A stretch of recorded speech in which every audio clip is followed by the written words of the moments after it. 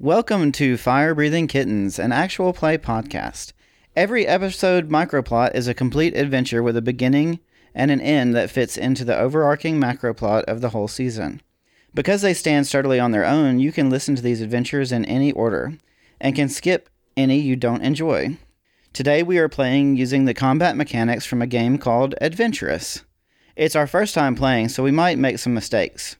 If you enjoy these mechanics, you can find Adventurous by Dawnfist Games on drivethrurpg.com. Build your own Adventurous character and play a game with friends. Speaking of friends, today we are joined by Armando.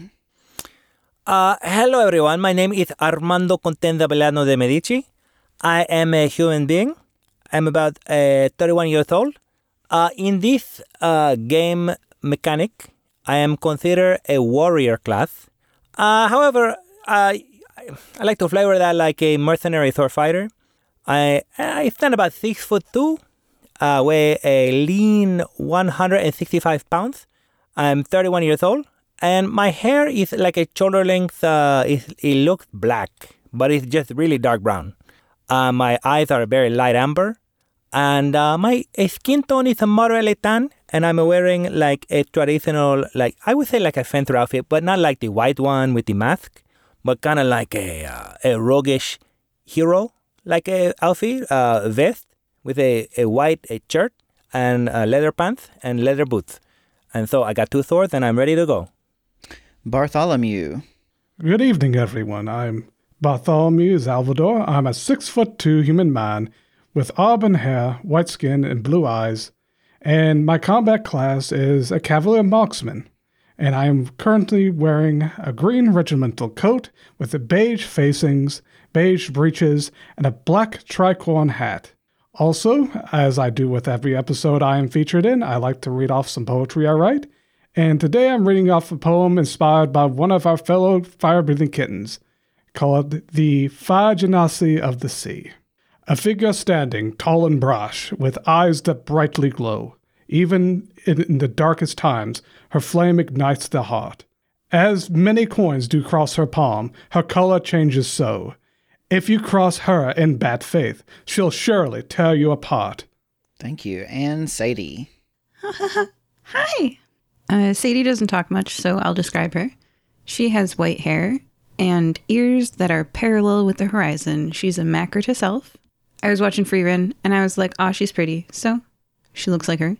In this game, she's playing a cleric, but I don't think she's figured out Holy Bolt.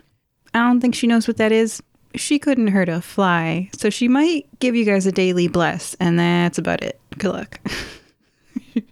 Y'all might die this time. She is carrying 2 healing potions, so maybe that'll do something.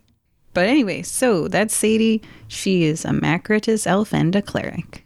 You are all finding yourselves in the Fire Breathing Kittens Guild Hall. The guild is a large building with a bar, a sitting area with wooden tables and chairs, and a wall with a job board, upon which sits a faded piece of parchment, a single flyer. What would you like to do? Bartholomew is currently sipping on coffee while writing up his new magazine, writing in some poems and current events. I'm always up for adventure, so I am eyeing the job board, wondering if I should take I want to take the job flyer, but I don't want to be like greedy, I don't want to be like always taking the job flyers, and then everybody is complaining to Nulisag about like, Armando is always taking the job flyers. That is not what I want to do. So like I am peering at it with the side of my eye, like I'm looking at it, making sure nobody else is taking it before I act. So I'm just waiting on, leaning on a post, looking at the job board. But it's been like this for 2 hours. Bartholomew puts down his coffee, takes a breath, and then looks over to the side and sees his good friend Armando eyeing the job flyer. Oh, hello. Good afternoon, Armando. Hey, Bartholomew, how are you doing?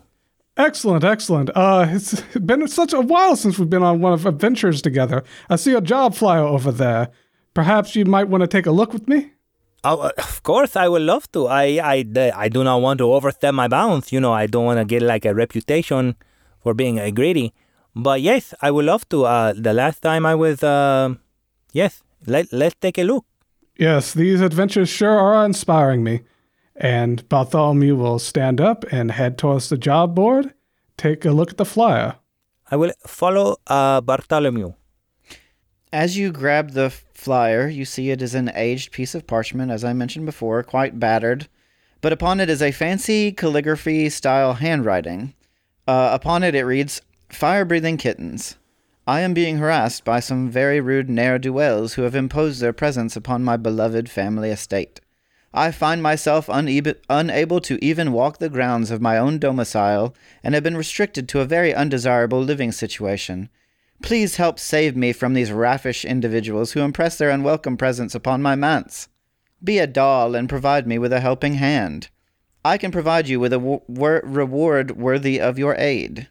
In the place of a signature, it has an address. 113 East Martello, once upon a time. The parchment has been embossed with the imprint of a shield containing a 3-headed hydra. I didn't get the full... I was writing down notes and I didn't get the full address. Only once upon a time. 113 East Martello, Martello. Thank you. So, Bartholomew, I have a question for you. I know you are a calligrapher. You are an aficionado of writing and paper. This paper it seems very old. And I don't know, is there like a shop you can go to buy purposefully old paper to make it seem like more important or something like this? Or was this just like somebody had paper that they bought 50 years ago, and this was the last scrap of paper they could use to make this job flyer? Very interesting detail. Yes, I'm not actually sure. It seems like a flyer that would be posted here for something recent, but now that you mention it, this paper surely feels very, very old, yes. But the handwriting maybe it is a recent flyer. I'm sorry. Go right ahead, Bartholomew. Oh, you go ahead. I was just saying, I think it is a new flyer, but I think whoever made it wanted to have an era or like an aura of importance. You know, when you look at old paper, it's like that has been around for a long time. This must be an important, whatever is written on this paper is important. And so is there like a place you can buy old paper? So everything you write is important? I've not really thought of it, only about just the style of calligraphy. However, there might be places like that around here in Nicomoy and other places. Is the ink old? Does it look like... Sadie just kind of tapers off. This might be... is Sadie going to investigate it, or are you just asking Bartholomew or Armando? I think Sadie would be more comfortable investigating it than talking about investigating it. Like I don't think anyone heard what she just said because she said it way too quietly. So she's just looking at the paper and they're talking about like shops and she's just like peering in. So can I roll a check? Yeah, go for it. So the primary mechanic of Adventurous is ability checks. You have strength, dexterity, knowledge, will, and charisma. So we'll go with knowledge for this one. And you roll a number of d6s based on your ability. And if you roll a 5, that's a single success. A 5 or 6, that's a single success. If you roll 2, that's like a strong success. I have 2 dice. The first was a 2. The second was a 5. Whoa. So that is a weak success. And you are looking to see, remind me what it was specifically you're looking for? The oldness of the ink. Like, for example, if the ink was very, very old, maybe it would have slightly changed color. But if the ink was fresh and shiny and color fast, and not at all bled into the page around it, maybe I could tell. I am 718 years old. I got some old journals that they old. Yeah, so I would say with a weak success, yes, you can tell that the ink is very old. And the paper itself seems to be very old. The paper, you're not sure if that is because someone made it look aged or whether it is genuinely old, but the ink you can tell is old. Oh, Sadie, I did not see you there until you were examining this flyer very carefully. How are you doing? Hi Armando. I think this was written a really long time ago. You know, I have been staring at this flyer for the last 2 hours. And so I don't know how long it had been up before this, but maybe nobody got around to it, or I don't know, maybe... it's about time that somebody take this job up. Hopefully the person that give this job is still around, like still alive, number one, but still need the job done. This is very mysterious, and thank you, Sadie, for giving your input. I know you're very much wise on things such as this. She blushes. She's got white hair and currently red skin.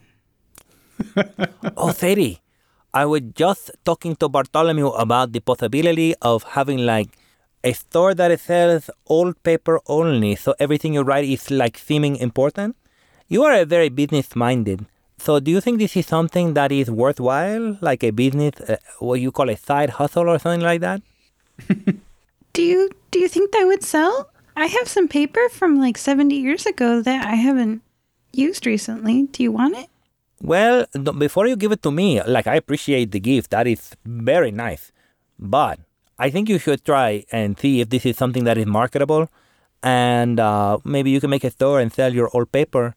And then everybody's like, I'm going to write this contract and it's going to be like very important. So I'm going to use this old paper so it already looks important, like it had been aged for some time. The business prospects of that is actually very well thought out. I would actually even consider to buy some of this old parchment for my own writings. Make something look very official and old and very antique. Yes, that would be an interesting prospect. So if you were to ever think of selling some of that old paper of yours, someone like me would like to purchase some, just for the fun of it. Oh, I would just give it to you, Bartholomew. You can have some old paper if you want. Well, I would appreciate that. Thank you. Sadie, you are very kind. Thank you so much for being my friend. Would you like to join us on trying to find out about this job flyer to see if we can help somebody? Okay, but I don't know if they okay. All right. She's like, this was written longer than a human lifespan ago based on this ink's age. Sure, yeah, let's do it. She's not going to argue. Okay, so 113 East Martello. Do we know where that is in Once Upon... Well, I mean, we know where Once Upon a Time is, right? So we can, like, go there. All right. We head out, guys? As you head out... So. We can... Go ahead. Are we walking or, like, taking a horse or something? Or... I don't think they are necessarily in a hurry. If this is so old, we can walk, maybe? And how far away is Once Upon a Time? That's nearby Nicomoy, I assume? It's a bit northwest. You follow the Imu River, and then the Atime River is like a branch off of that, and it's a little bit west. So, I mean, it's a while, but I know Alistair could take us there if we could all fit on one horse, or we could take multiple horses or something like that. In fact, Bartholomew, I believe you would remember that I believe it's northwest of Pine Drake. Oh, even further north than Pine Drake. East. Interesting. Northeast. Oh, sorry. Not that I care. I don't care. But we do have a map. So I just thought, I don't care, though. You can put wherever, but technically it's east. Thank you. Well, I'll head on, saddle up onto Alistair and make my way there. What will you two do? I cannot keep up with the horse. So I suppose I will be getting another horse. Are there stables close by? No, that is foolish. Hold on. I will say there is a stable close by that the fire-breathing kittens frequent very often. And I will say, excuse me, stable keeper, fire-breathing kittens business. Can I use the any available stallion for me and another one for my friend Sadie? And we are going on an adventure. Sadie gets out like $200. I don't know how much a horse rental costs. Sounds about right. $500? I don't know. It'll be a few days. It's like you put your hand out like this with a pile of money in it, and you just say, just take whatever it is. I don't know. I'll put it on Nulasag's tab. Make sure you bring him back in good condition. Thanks. Thank you very much. So I'm going to pick a horse the color of cinnamon, because that sounds like the right kind of horse to have today. So I get a cinnamon horse, And Sadie, what kind of horse you getting? Brown horse, white boots, white blaze. Very nice. You have like a riding outfit? Well, I know you are very well educated in your finer things. Like your family has a lot of access to riding lessons and things like that. And so you probably have the whole riding outfit. So that is cool. I just had the one outfit all the time. I watch it sometimes, but it's the same outfit. Oh, actually, Cinnamon Sticks comes with a complimentary cowboy hat. It's your cowboy hat. I'm not a big fan of hats because it interferes with my sword fighting. But while I am on the horse, I will wear the hat. But once I'm off the horse, the hat is off. Well, that's good because he kicks off anybody who doesn't wear a hat. Thank you for telling me that. That would have been. It's a horse hat. We wear the hat on the horse. I accept the hat and I put it on my head right away. And then I get on the cinnamon horse. Bartholomew sees you put on the hat and says, "Why, you look very dashing with the hat on." I appreciate it. I mean, it is not really my style, but, I try. That gives me the idea. Maybe you should try different hats and see what works with your style. I will have to come and visit the different horses. Maybe different horse, different hat. Try it out or something like that. But again, for sword fighting, it is an obstacle. It is like a hindrance. And I don't want a hat. I know you wear a hat and it looks very good on you. And I know it probably keeps the sun out of your eyes when you are shooting. But we're different people. I don't know. Okay, that is also say I will consider it because you are my friend. And I don't want to reject a suggestion from a friend just because I am too stubborn, Stable master, is there a hat for this horse? I'm afraid the only other pack animal I have that comes with a hat is old Duncan over there. And you see a large mule, and there's like a jester's cap set on a shelf above his table. Oh, that's really too bad. And she heads out.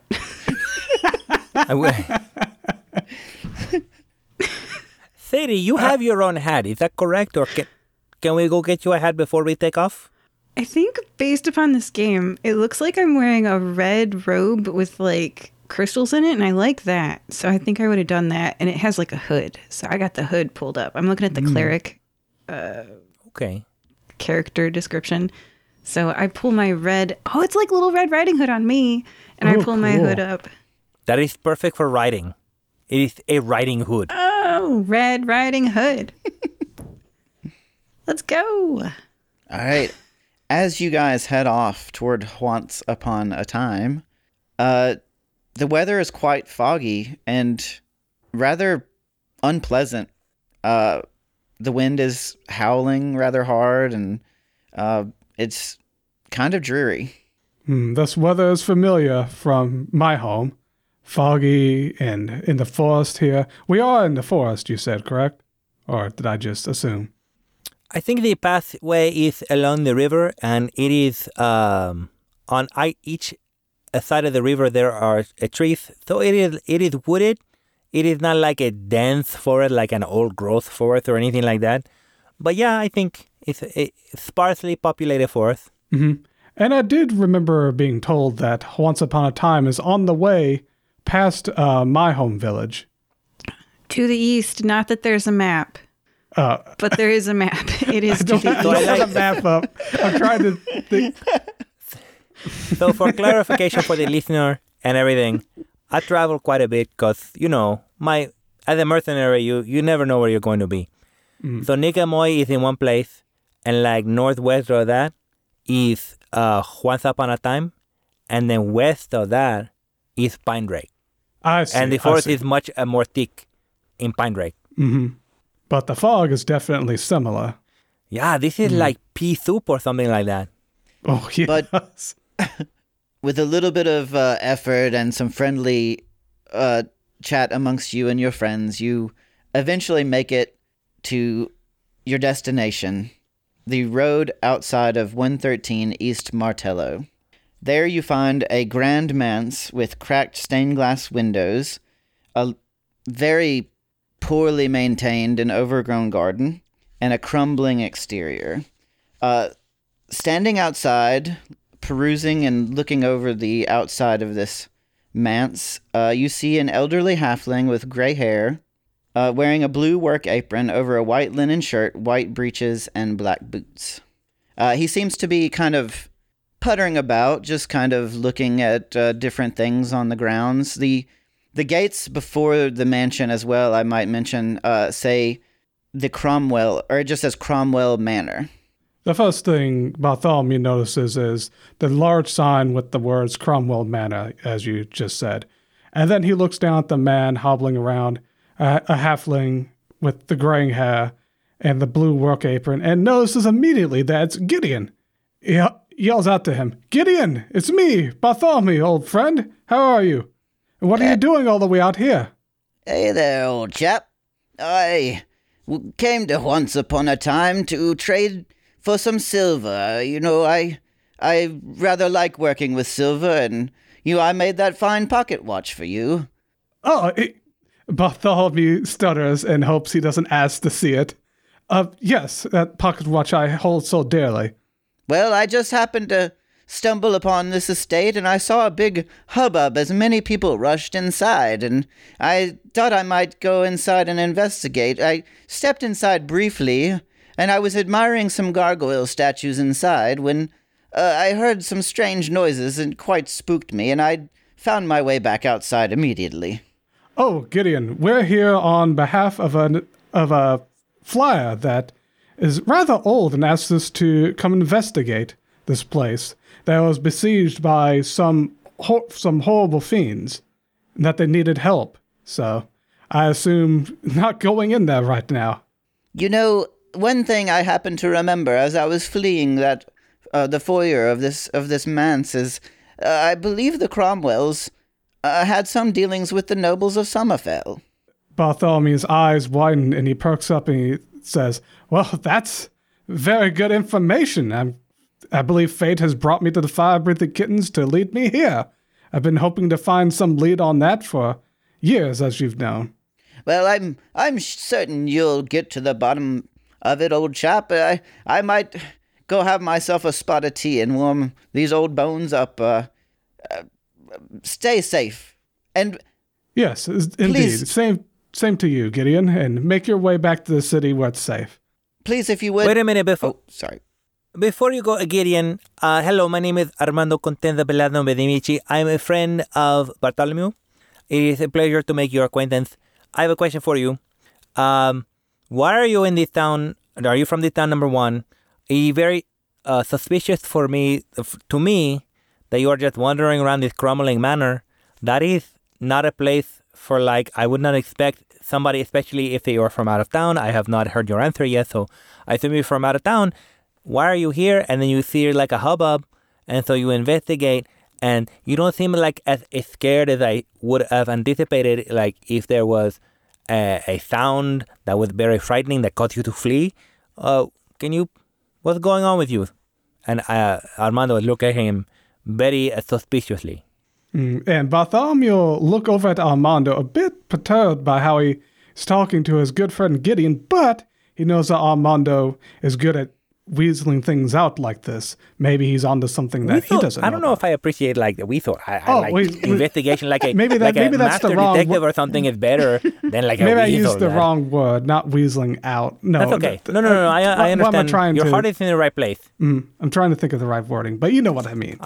Yeah, well, I didn't even hear that. That's internal monologue for you, so it's not even a factor for me. But I'm just saying, I'm more like a tiger. But long story short, he knows that Armando's good at spotting details that Bartholomew's not so privy to. A person might find themselves chasing a fancy that perhaps doesn't lead them in the best direction, and I'm prone to that even with my old age, that curiosity caught upon me, and I thought I might follow the crowd, but turns out that that's not for me, and I don't necessarily appreciate the fifth degree. I thought my friend Bartholomew here, you thought I might be treated with a little more respect than that. Well, you should have. He's trying to apologize for Armando here and his rudeness, but You see, in the Fire of the Kittens, we deal with a lot of, well, shady figures. I mean, it's it's good that we have someone here with us asking these kinds of questions. I've run into many dangers on my adventures. It's good to have someone like Armando. Gideon, I do not mean to be like insulting you. Okay, number one. So you may be a very good friend of Bartholomew, but I come from a world, not directly, but indirectly. I witnessed a lot of intrigue, a lot of backstabbing, and people are on the take. And so you could be like the best friend of Bartholomew, but all of a sudden, like, hey, now I'm going to stab him in the back. And then I am his friend, and you are his friend, I assume. You understand how a friend would be protective of another friend, would you not? You should be asking me the same question too, you know? You just met me. What am I doing here on a horse that is cinnamon color? And that hat doesn't quite look right upon your head. I knew it. You're right. I am not a hat wearer. It seems to be made for a much smaller man's head. It is too small for my head, but apparently if I do not wear it, the horse kick me off. Bartholomew starts sweating because he realizes his false compliment has been seen right through his good, honest friend Gideon. And now he's worried that Armando will catch on. He was just trying to be friendly and good. No, it's okay. I appreciate your attention to detail. Go ahead, Gideon. Well, there, Armando, you know, you might have had me right if I were 20 years younger. I used to get up to quite a few shenanigans back in my day, but I believe I've quite settled down since then, and I don't think you need anything to worry about this old man. So my eyes will dart from Gideon to Bartholomew and back again, like back and forth like this. And I will see that on Bartholomew's face, he is very much a little uncomfortable at this potential conflict, this tension. But I can see this is his good friend. What am I doing messing around? I say, okay, Gideon, I'm sorry. I like to check things out. Of course, Sadie is with us, and I feel a personal obligation to protect this lady. I mean, she is very capable herself. Sorry. They don't just let anybody into the fire-breathing kitten. At least I don't think so. So, just trying to make sure everything is on the up and up. While I am talking to you, though, can you tell me more about these sounds you hear from inside? Well, I was taking a look at the sculptures inside, these gargoyles, and I heard some interesting noises. I couldn't quite place them, and I thought perhaps I had misheard, but I decided I quite rather didn't want to stick around to find the source of these noises. It sounded as if the house itself perhaps was hungry, or perhaps something was unsettling the foundation. GM, are we at 113 East Martello? Yeah, I might not have described that well. And the house, looks unoccupied, right? Well, I would say yes, it looks like it's been unoccupied for some time. If you guys would like to inspect the exterior a little more, you might need to make an ability check or something, but you could glean some more information. So Armando is thinking that this is a very old house in shambles, It's not in very good shape. And our flyer is very old with the ink that is also very old. So I'm getting this thinking of suspicion, I hope we are not too late. But I think we are too late. I mean, the question we gotta ask is, how'd the flyer end up on the board? Perhaps it was a recent addition to the board. I mean, I've never seen that flyer there before. Perhaps it was someone that is even I can't fathom to think of what it could be. It could be anything. I have run into many weird things on my adventures here. Well, do you guys want to visit the town hall and see what the status of the date of 113 East Martello is? That sounds like a good idea. Will you say town hall, the mayor or something like that to investigate this address, or do you want to go inside this building? The town hall, the one that has the record of all the deeds and mortgages, to see if a payment was made recently on the property, to see if there's a lien on maybe we can purchase it. I mean, I could purchase it, and to see what's going on here. Sometimes one of the ways that we elves make a lot of money is that we outlast residents and step in at opportune times. So this is like an investment opportunity for you, right? I mean, I can see that. It's such an opportunity. No, yeah, it's basic fixer-upper, for sure. To be honest, Sadie, I'm tired of wearing this hat that is too small for my head. So I would like to get off my horse, and we can walk to the town hall, but I kind of want to investigate the gargoyles to see what this sound is. It's like a tummy rumbling or something, according to Gideon. And so, can we do that first since we are here, and then maybe go to the town hall, and then we can do whatever financial transaction you are thinking of? Like, that is above my head completely. I'm not a financial wizard like you. But can we just do just a little bit of check out right now? I look to both you and Bartholomew, because we are a team. This is like a democracy. I'm not trying to steamroll anybody. Well, I'm in vote of going to the town hall to find out who the current residents are and see if we can't link it up with this job flyer we just got.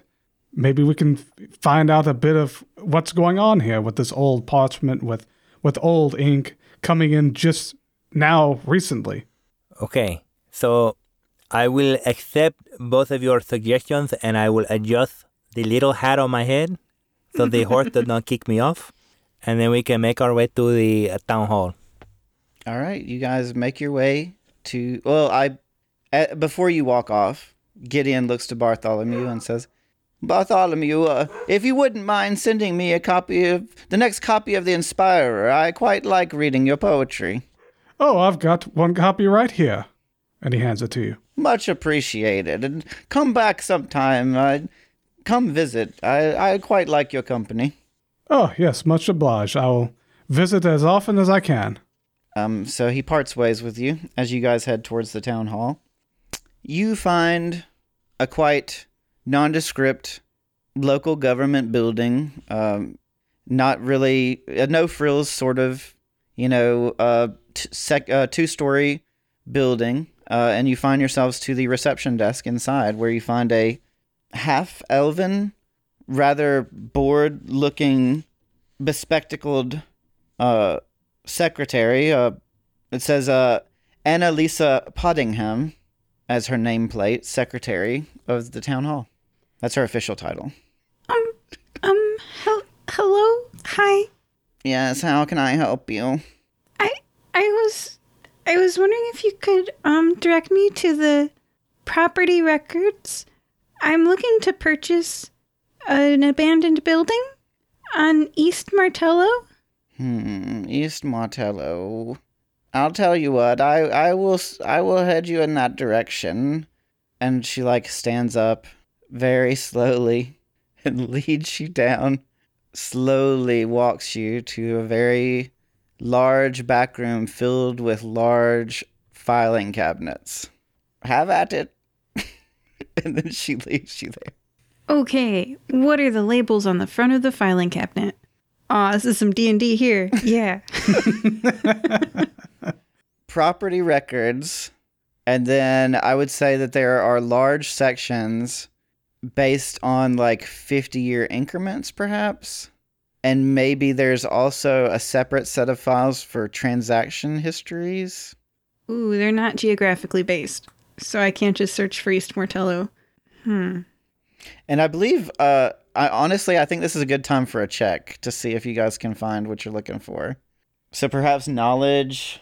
No, let me look at the attribute descriptions again. It was will, charisma, knowledge. Is this willpower? Because you gotta not be bored? Yeah, I think so. Because knowledge would be if you are trying to delve your knowledge of a certain thing, but you have no knowledge, so you're trying to find it. So I would say will to see if you can. Okay, well, I'm a cleric, so I got lots of will. I got 5 dice of will.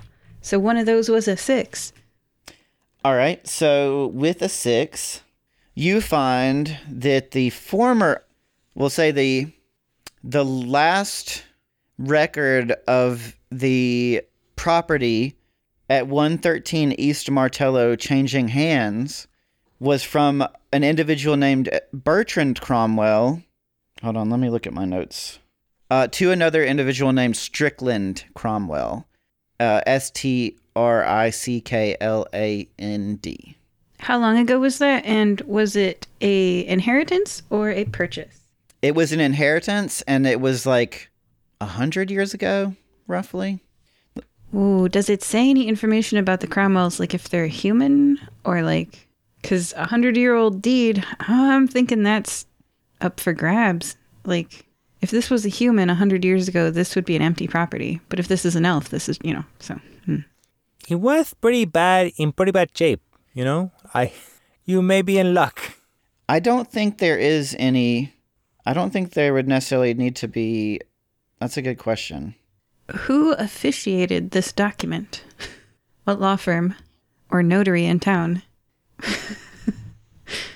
I know this sounds to be more like an artistic community, so I am unsure whether there is like a notary or whatever, but I have only been here like a handful of times. Roll me. I'll tell you what, you're in luck. It just so happens to be Annalisa Pottingham. Ayo, lots of people have notary skills. All right, I take the document to the receptionist, and I stand there awkwardly for like a good 5 minutes, and then I work up my nerve, and I approach the receptionist desk, and I say, excuse me? Yes, how can I help you, young lady? It looks like you were the notary on this deed, and I just wanted to ask you some questions about Strickland Cromwell. See here? I point to the name. Do you remember them? She reaches down and is like gathering a sandwich and like seems to have poured herself some tea. And she looks at you and she's like, I believe I'm going to have to get back to you on that. It is my lunch break. When is your lunch break over? Like, is this going to be a long time, like we need to leave and come back? Or is it only when you have the conclusion of this sandwich? You could stay here. I have a few more sandwiches. And she goes to grab more sandwiches out. Oh, at this point, I'm in for a sandwich. Like, what are we eating? I don't mind a sandwich. Like, if I'm going to wait, I mean, I might as well, It's like liverwurst. Ooh. With some like pickled vegetables of unknown origin. I love this. Sadie is 718. She likes old person food. I would say that they go for the gut, but like there are better solutions. Oh man, she starts talking about recipes that are so gross, like boiled meat. Oh man, she's bonding with it. Right, I'm assuming that the receptionist, Annalisa Pottingham, is kind of elderly, right? Yeah, she's elderly. Aspic. I love aspic. Do you know the last time I had a good aspic? All right, I'll tell you what. I know that this probably isn't your main stat, but make a charisma check with advantage. Woo, I get 2 dice. That did not help. That is a fail. That's a 4 and a 3. I'm going to send you guys some pictures of aspic in the group chat. It is gelatin, like clear gelatin with like tuna suspended in it. Well, my grandmother gave me a recipe for some herring aspic, and I quite loved it as a young child, and I passed it on to my own grandchildren. However, they never seemed to make it, and it hurt my heart to know that they would not use my recipe. May I please have your recipe? Of course, dear. I'd love to give it to you. During this discussion of very disgusting food, my mustache is twitching a little bit. And so I turn to Bartholomew, who is a very young man, and I say, look, this is gross. And I know you agree with me. But I think I see a $1 next door. You want, we go outside, get a coffee or something, come back? Agreed. Yes, a coffee does sound nice. And not listening to this talk of gelatinous fish sounds like a good idea. Anything except that. Let's go. Sadie, we trust your capable hands, metaphorical hands. We're going to grab a coffee. You want one? And do you want one, ma'am? No, the coffee quite hurts my delicate digestion, and I quite end up spending most of my time in the toiletries afterward. Okay, yeah. Okay, we got it. Sadie, you want a coffee or something like that? Sure, thank you. Okay. So me and Bartholomew, we leave for a little bit. We go get a coffee, and we get one for Sadie too. All right. That's easily done. Might I ask what type of coffee you go to get? There is a coffee. There is a recipe called a Blue Flame, and so I'm getting what you call a Blue Flame. It is a very special coffee. I'm trying to remember what exactly it is, but that is what I'm ordering because that is my go-to. Mm-hmm. While at this coffee shop with Moondala, I'd like to visit some of its wares and look for little trinkets. Maybe I can find a good novelty coffee mug or some kind of new writing quills. Is there a particular type of mug you're looking for? Anything special that I haven't seen yet in other towns. It's just a little collectible knickknacks I like to find in town.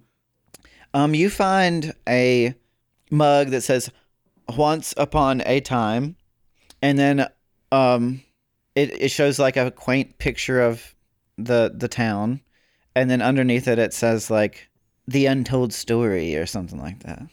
Oh, this seems very novel and very, very interesting. I haven't gotten one like this yet. I'll take it. Is there, aside from coffee, is there anything you want to do in the Moondollar, Armando? I'm sorry, a Blue Flame. It was not a Blue Flame, it was a Blue Fire. I want to clarify. I want to get 2 Blue Fire, one for me, one for Sadie. And then I'm not one to be magnanimous traditionally, but I would say, Bartholomew, I would love to buy you a coffee. Well, I certainly would appreciate it. And I see you're buying some coffee flavor I've never tried before, Blue Fire? Blue Fire is a venti orange mocha with a soy milk, easy on the cream. You pour the cream in the first, and then 3/4 of the coffee, and then finally the rest of the cream. And then to be made properly, it has to be very foamy on top. So that is a Blue Fire.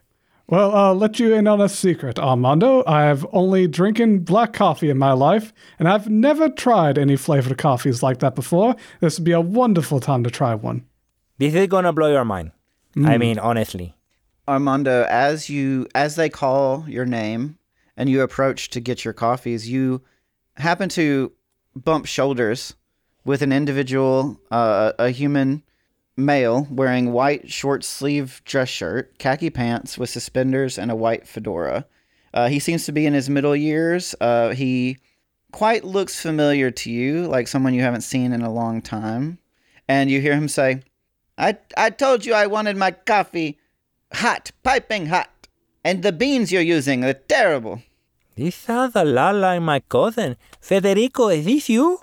It's me, Armando. Armando! It is I, Federico Condensa Belasno de Medici. It's so good to see you. How are your parents?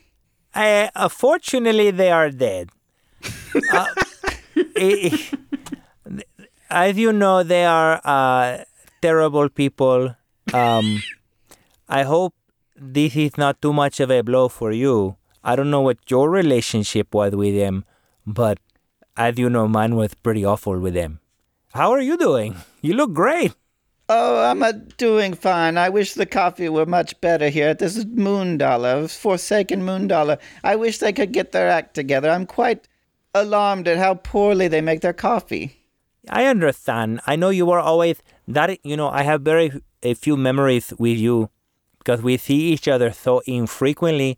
But one thing I remember is, 1, you like your coffee piping hot, and 2, you are very particular about your coffee. So I knew immediately it was you. How great of you to remember me, your cousin, your long lost cousin. I haven't seen you in forever. Yeah. It's great. Yeah. I mean, yeah, it's so good to see you. Yes, I became mayor here quite a few days ago, and it's been pretty good so far. But we've been having trouble with this haunted mansion. people come from all around, say, we want to see the haunted mansion. Wait a minute. This haunted mansion, it wouldn't happen to be... Excuse me, I need to turn in my notes. It wouldn't happen to be at 113 East Martello Street? That's correct. It has been a thorn in my side, causing all kinds of trouble. People run screaming sometimes, and, it has brought a little bit of tourism, but the dollars don't count for the negative press. I understand. So, I have a friend, Sadie. She is, I think, trying to buy this property. Do you know if it is for sale? Or, if the living relative, is there anybody that has claim to this? Because she is going to... I think she has a lot of money, so she's ready to pay. But is the person alive that she needs to talk to get this property? And we will check out the haunted mansion. That sounds like a wonderful adventure. Am I right, Bartholomew? Yes, I do agree. This haunted mansion, we have already been there and looked inside. Looked inside from outside. And we've seen people gathering and looking inside and hearing strange noises. And yes, we would very much like to investigate. It's the strangest thing.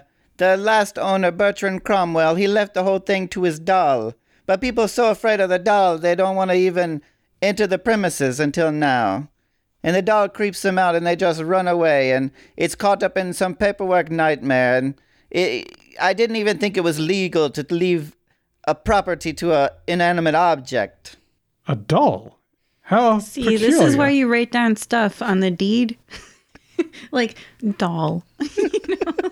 Just saying. Would you say this is a creepy doll? It's very creepy. I don't know why anybody want to be around it. That sounds... Well, I mean, if you're going to leave it to a doll, you might as well leave it to a creepy doll. That makes sense a little bit in its own weird way, I'll tell you what. We're going to go back with Sadie because I want to make sure she gets this blue fire before it gets too cold. We'll check out this haunted mansion and maybe we'll figure it out. Maybe she can buy it from the creepy doll, or maybe she can buy the creepy doll and then de facto she owns the manor. That sounds like a solution that works for everybody. And then she got a creepy doll. I'll tell you what, I'll see if I can dig up the deed for you. You're my cousin. Yeah, we're next door at the records office. We're having... There's a conversation of the worst sandwiches. I know you are very particular with your taste. If that's what I remember about you, you like the very flavorful things. You don't want to be here for this conversation. Annalisa Pottingham, sorry. Oh, yeah, so she's lovely. However, you got to mark off a whole day if you want to do anything with her. She take forever. Lunch breaks. Can you come?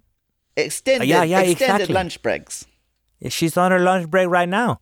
Can you come over with us and kind of facilitate things? Maybe speed things along so we can, to help my friend Sadie? I'll tell you what,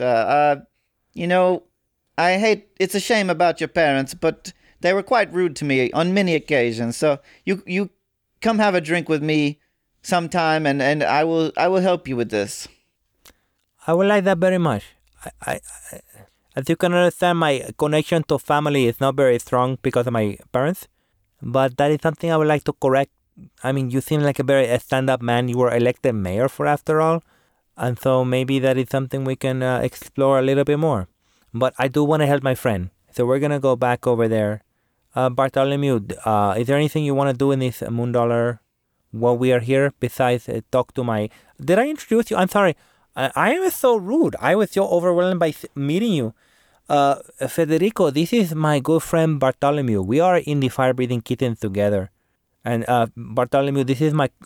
I have not seen my cousin in ages.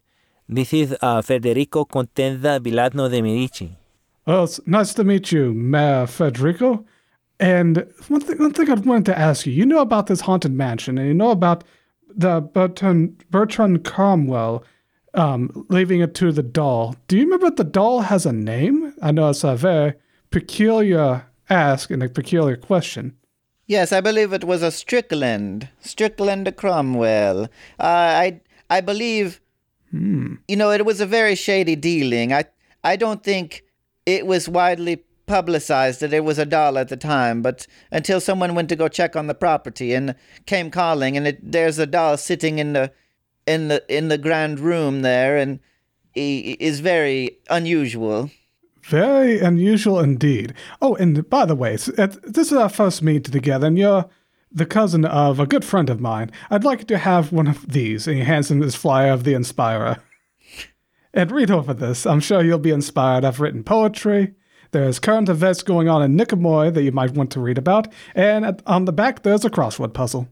Oh, it's amazing. I love a good crossword puzzle. And I love Everyone does. I love your uniform. It's very, very, keen. Yes, well, thank you very much. It is my regimental uniform from my cavalry division back home. All right, well, you should check on your friend. I was just thinking the same thing. I mean, I have two hands and I'm holding 2 cups of coffee. I have not had a taste of either one. So I'm going to go back. And thank you, ciao. It's so good to see you, Federico. I will catch up with you later and have a drink. Bartholomew, I think this is good information for Sadie. Like, a doll owning this is crazy. I mean, I don't say that too loud in case the doll is listening. Anyway, I don't blame you. Yeah, you never know. Like, we go next door and we find Sadie talking about something probably pretty gross with the lady. And I set, like, while she is in the middle of conversation, I set the coffee in front of her so she can have it at her leisure. Yes, and I'd like to try this coffee for myself. The first cup of coffee that isn't just straight black coffee to keep myself awake during grueling hours of being a watchman at home. And he takes a sip of it and is like, whoa, that's like a dessert. Well, thank you very much. Compared to normal coffee, this is a treat. It's like candy coffee, you know? It's like, you gotta graduate to black coffee if you're like a kid. Because, like, you're in the yummy phase and all you want is, like, candy and things that taste good. This is kind of the coffee drink for people that are in that phase. And then eventually they get older and they get more serious and maybe, like, cream is too expensive or something like that. So, or you're trying to put your kid through college. And so you buy black coffee. And so right now, this is living it up. You know what I mean? Well, that's an interesting way of being raised. He says kind of nervously and completely out of touch with the way he was raised, fighting zombies his entire life and needing to drink anything to keep himself awake, to keep himself alert. But he takes it in strides as this is something normal people do, and he's glad to be out and about experiencing these new things. And this was very much a treat for him, something he'll much enjoy in the future. And that's when I met my 4th husband, Robertamundo. He had quite a habit of drawing on his name at the end there. Oh my, well, with a vinegar pie recipe like that, I don't know how he could have resisted. Bartholomew Look on your face. Vinegar pie. I think I see, to get that vinegar pie idea out of my head, I just take a tip of the blue fire. Oh, I've got a recipe for you from the 1930s. Anyway, it's been so long since I've had delicious vinegar pie like this. Man, no wonder. I mean, even after they all kept dying like that, you were able to get another husband. That's just wonderful. Now, so they all died? All 4 of them? Well, I don't quite like to talk about that. Some things just, keep to your private life. You know, I'm in an arranged marriage, like, beforehand time period right now, and they're arranging me to marriage, like, a long-lived species, and I gotta say, I do like the idea of him not dying, because, people just drop dead all the time. It's ridiculous. One day you make them a nice cake, and the next day you find them and they're stone cold in bed. It's awful. You gotta get an elf partner, really. I mean, that's where it's at. And then they last a little longer. I just keep sipping my blue fire because it's like, I don't want to get involved in this conversation at all. I'm sipping blue fire from my novelty cup, thinking to myself, He eats a cake one night and then wakes up dead the next morning. You don't have to be a professional sleuth to understand what happened there. And then I take a sip. I have an antidote, and I've been like waiting for when I'm going to use it. And I'm like, do I use it right now? I started the game with one antidote, so I'm just saying, like, if I suddenly drop dead, put it in my mouth. All right. So, anyway, so about this Strickland Cromwell, now that we're done eating. Oh, Strickland Cromwell. He was a lovely little chap. He had a nice little naval uniform, and he was quite polite when I met him. So at the sound of a Strickland Cromwell, I jump in and I say, "Hey, Sadie." I'm whispering to Sadie. Even though, I think Annalisa probably already knows. I say, "Hey, Sadie, a Strickland Cromwell is a creepy doll. It's not a person at all. It is a doll."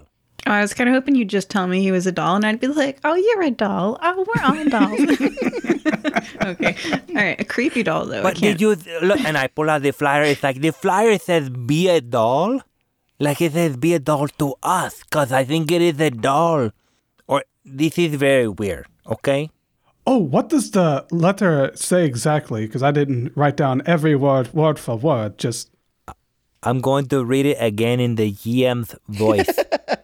Fire-breathing kittens, I am being harassed by some very rude ne'er-do-wells who have imposed their presence upon my beloved family estate. I find myself unable to even walk the grounds of my own domicile and have been restricted to a very undesirable living situation. Please help save me from these raffish individuals who impress their unwelcome presence upon my manse. Be a doll and provide me with a helping hand.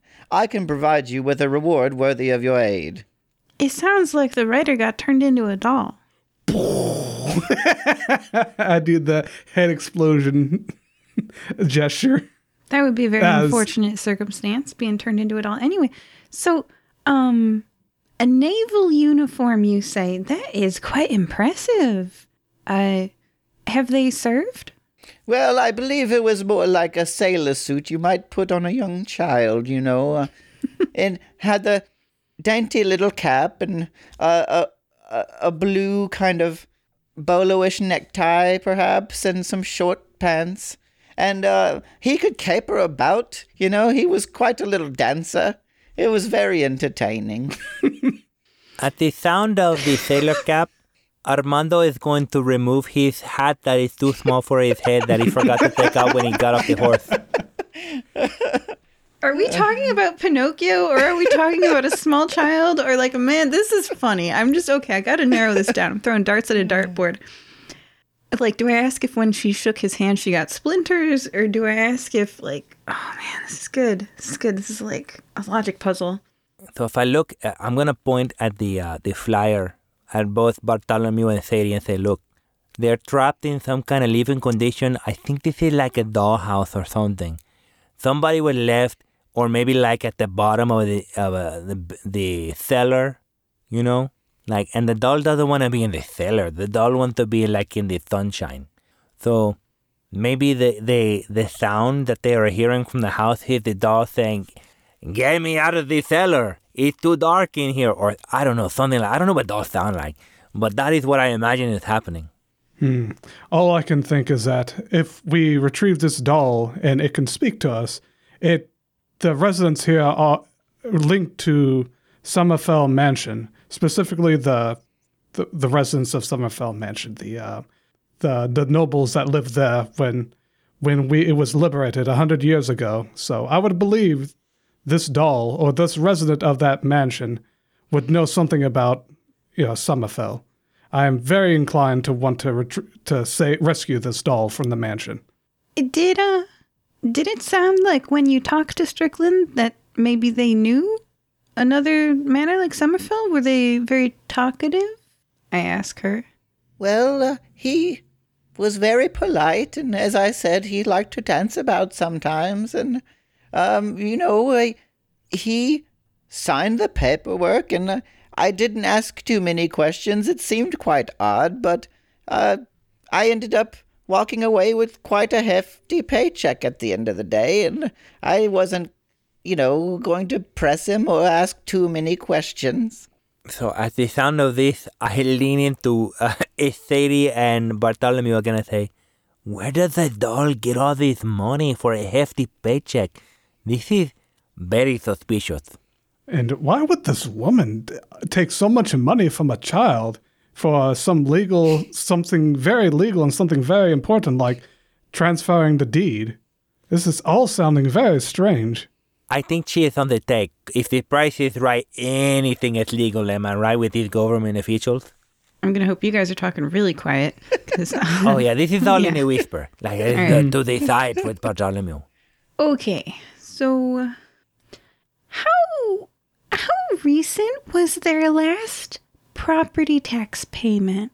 Their payments come quite regularly, actually. They are always sent in an envelope and passed on to us, and the bank, transfers the amount that is requested, and we get the payments quite promptly.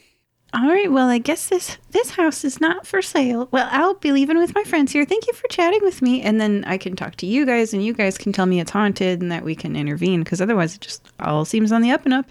All right. Hey, friends. I will share with Sadie and Bartholomew. I say, that is why I camp in a tent, because property tax is a big scam. You never really own property. You are like renting it from the government, and if you don't pay, they take it from you like that. Very. That is just my opinion. I didn't mean to get like all real, but maybe we should go check out the haunted mansion and find the doll. Agreed. Oh, but I mean, it sounds like they're paying all their property taxes. Have you guys told me about the complaints, the noise violations? I think you were there when Gideon was saying it's like all loud or whatever. But I will say, I met my cousin in a coffee shop. Apparently, he like the mayor of this whole town. And he was saying that the place that we're checking out is a haunted mansion. And there's all kind of visitors. And yes, it's good for the local economy, for tourism and everything. But it's still like a concern for the community. And there is sounds all the time coming from this place. So I don't know if it is a strickling person or a doll or like a spirit that is lingering, but I think you are the best equipped person to negotiate like a settlement where you can acquire the property and maybe build it up. It could be like a B&B. It could be very nice. They have a croissant for breakfast or something like that. Anyway, I'm getting ahead of myself. Haunted Mansion. We should check it out. It definitely lowers the purchasing price to have something like that going on. Let's go. So I'm going back to the mansion, which I can buy at a discount now that I know that it's had noise complaints recently against it. But, GM, when we stand outside the house... Yes. Is the lawn mowed? No, I specifically said the grounds were quite disheveled and in ill repair. I said overgrown garden and crumbling exterior. All right. And we know the mayor. Yes. Okay. Out of character. You guys, if you don't maintain your sidewalk, is the sidewalk, does it have grass over it? Sticks? Yeah. Yeah. Okay. So, I don't know about once upon a time, but in real life, if you don't maintain the appearance, the facade, and the sidewalk, the city can, give you fines and seize your property. That's true, for a normal house, though. But this is a mansion. And there is no sidewalk that is right by a mansion. The sidewalk is very far. You don't want, the riffraff going through your big, fancy house. You know what I mean? So it's sidewalk way over there. And then probably a big fence, wrought iron with a pointy spikes at the top. And then on the interior, it is all overgrown grass and garden that is all out of shape and everything. So I don't know. Okay. Do we have any right to approach this place, you guys? Gideon was standing right there. I think everybody can go inside. I mean, if Gideon can go inside, we can go inside. And I would assume that if we were to get in trouble, the mayor will back us up. He did tell us to investigate. I'm not one to abuse relationships, okay? That is very important to me. I don't want to be special or whatever. I know the mayor. But he did task us with, we should check it out. And we have a flyer. And I showed the flyer. It's like, this is our path inside. Okay, Armando, I guess I'll follow you. Because, if you're holding a flyer and walking up to the front door, I'll follow behind you. But, be polite. Of course, I am very honorable. I would never do anything to besmirch the name of Sadie, Bartholomew, myself, or the fire-breathing kittens. So that's just so you know. Okay, thank you for being polite because, some people are humans and some people are elves and some people are dolls. I never hear of a doll person. So this is like a first for me, but hey, the day is young, you know what I mean? Let's find out.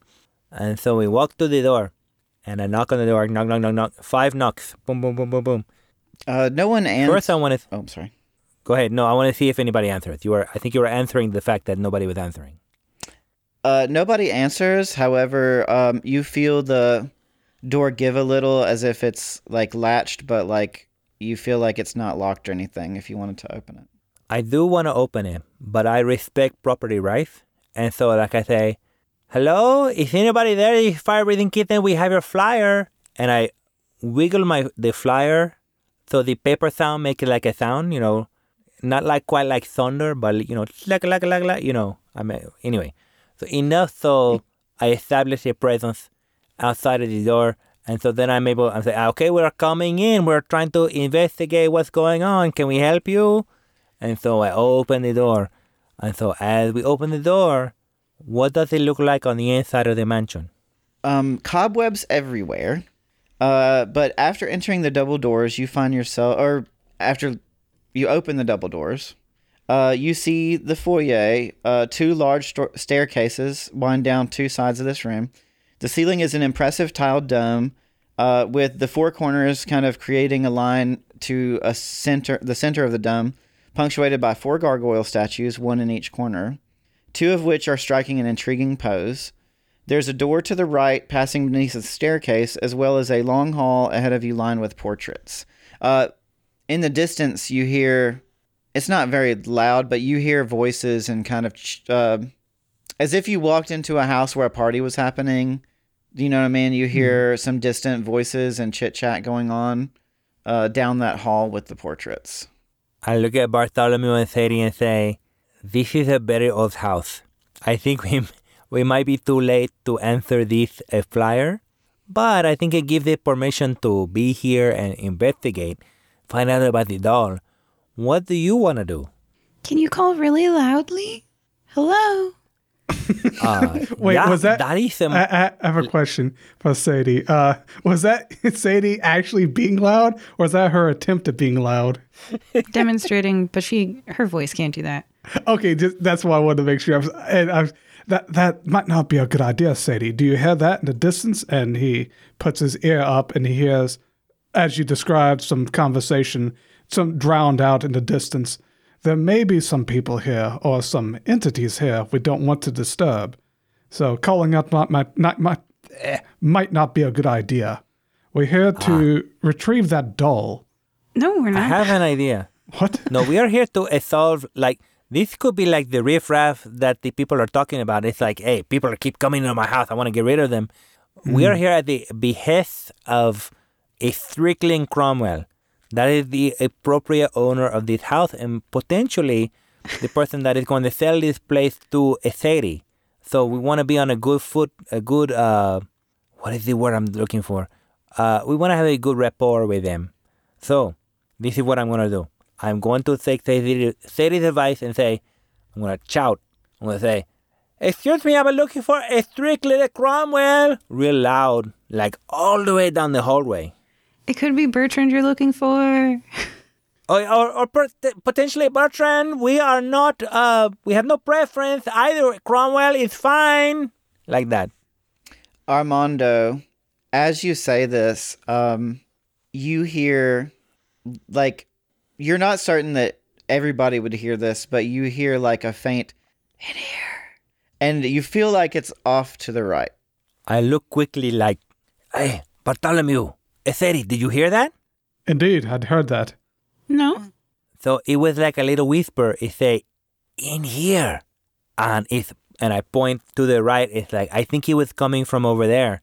I don't know why they're whispering though. Maybe they're in trouble or something, so we should probably be in a hurry. And so I start walking to the right, like from where I hear the sound. GM, real quick, are the gargoyles doing anything as we move forward?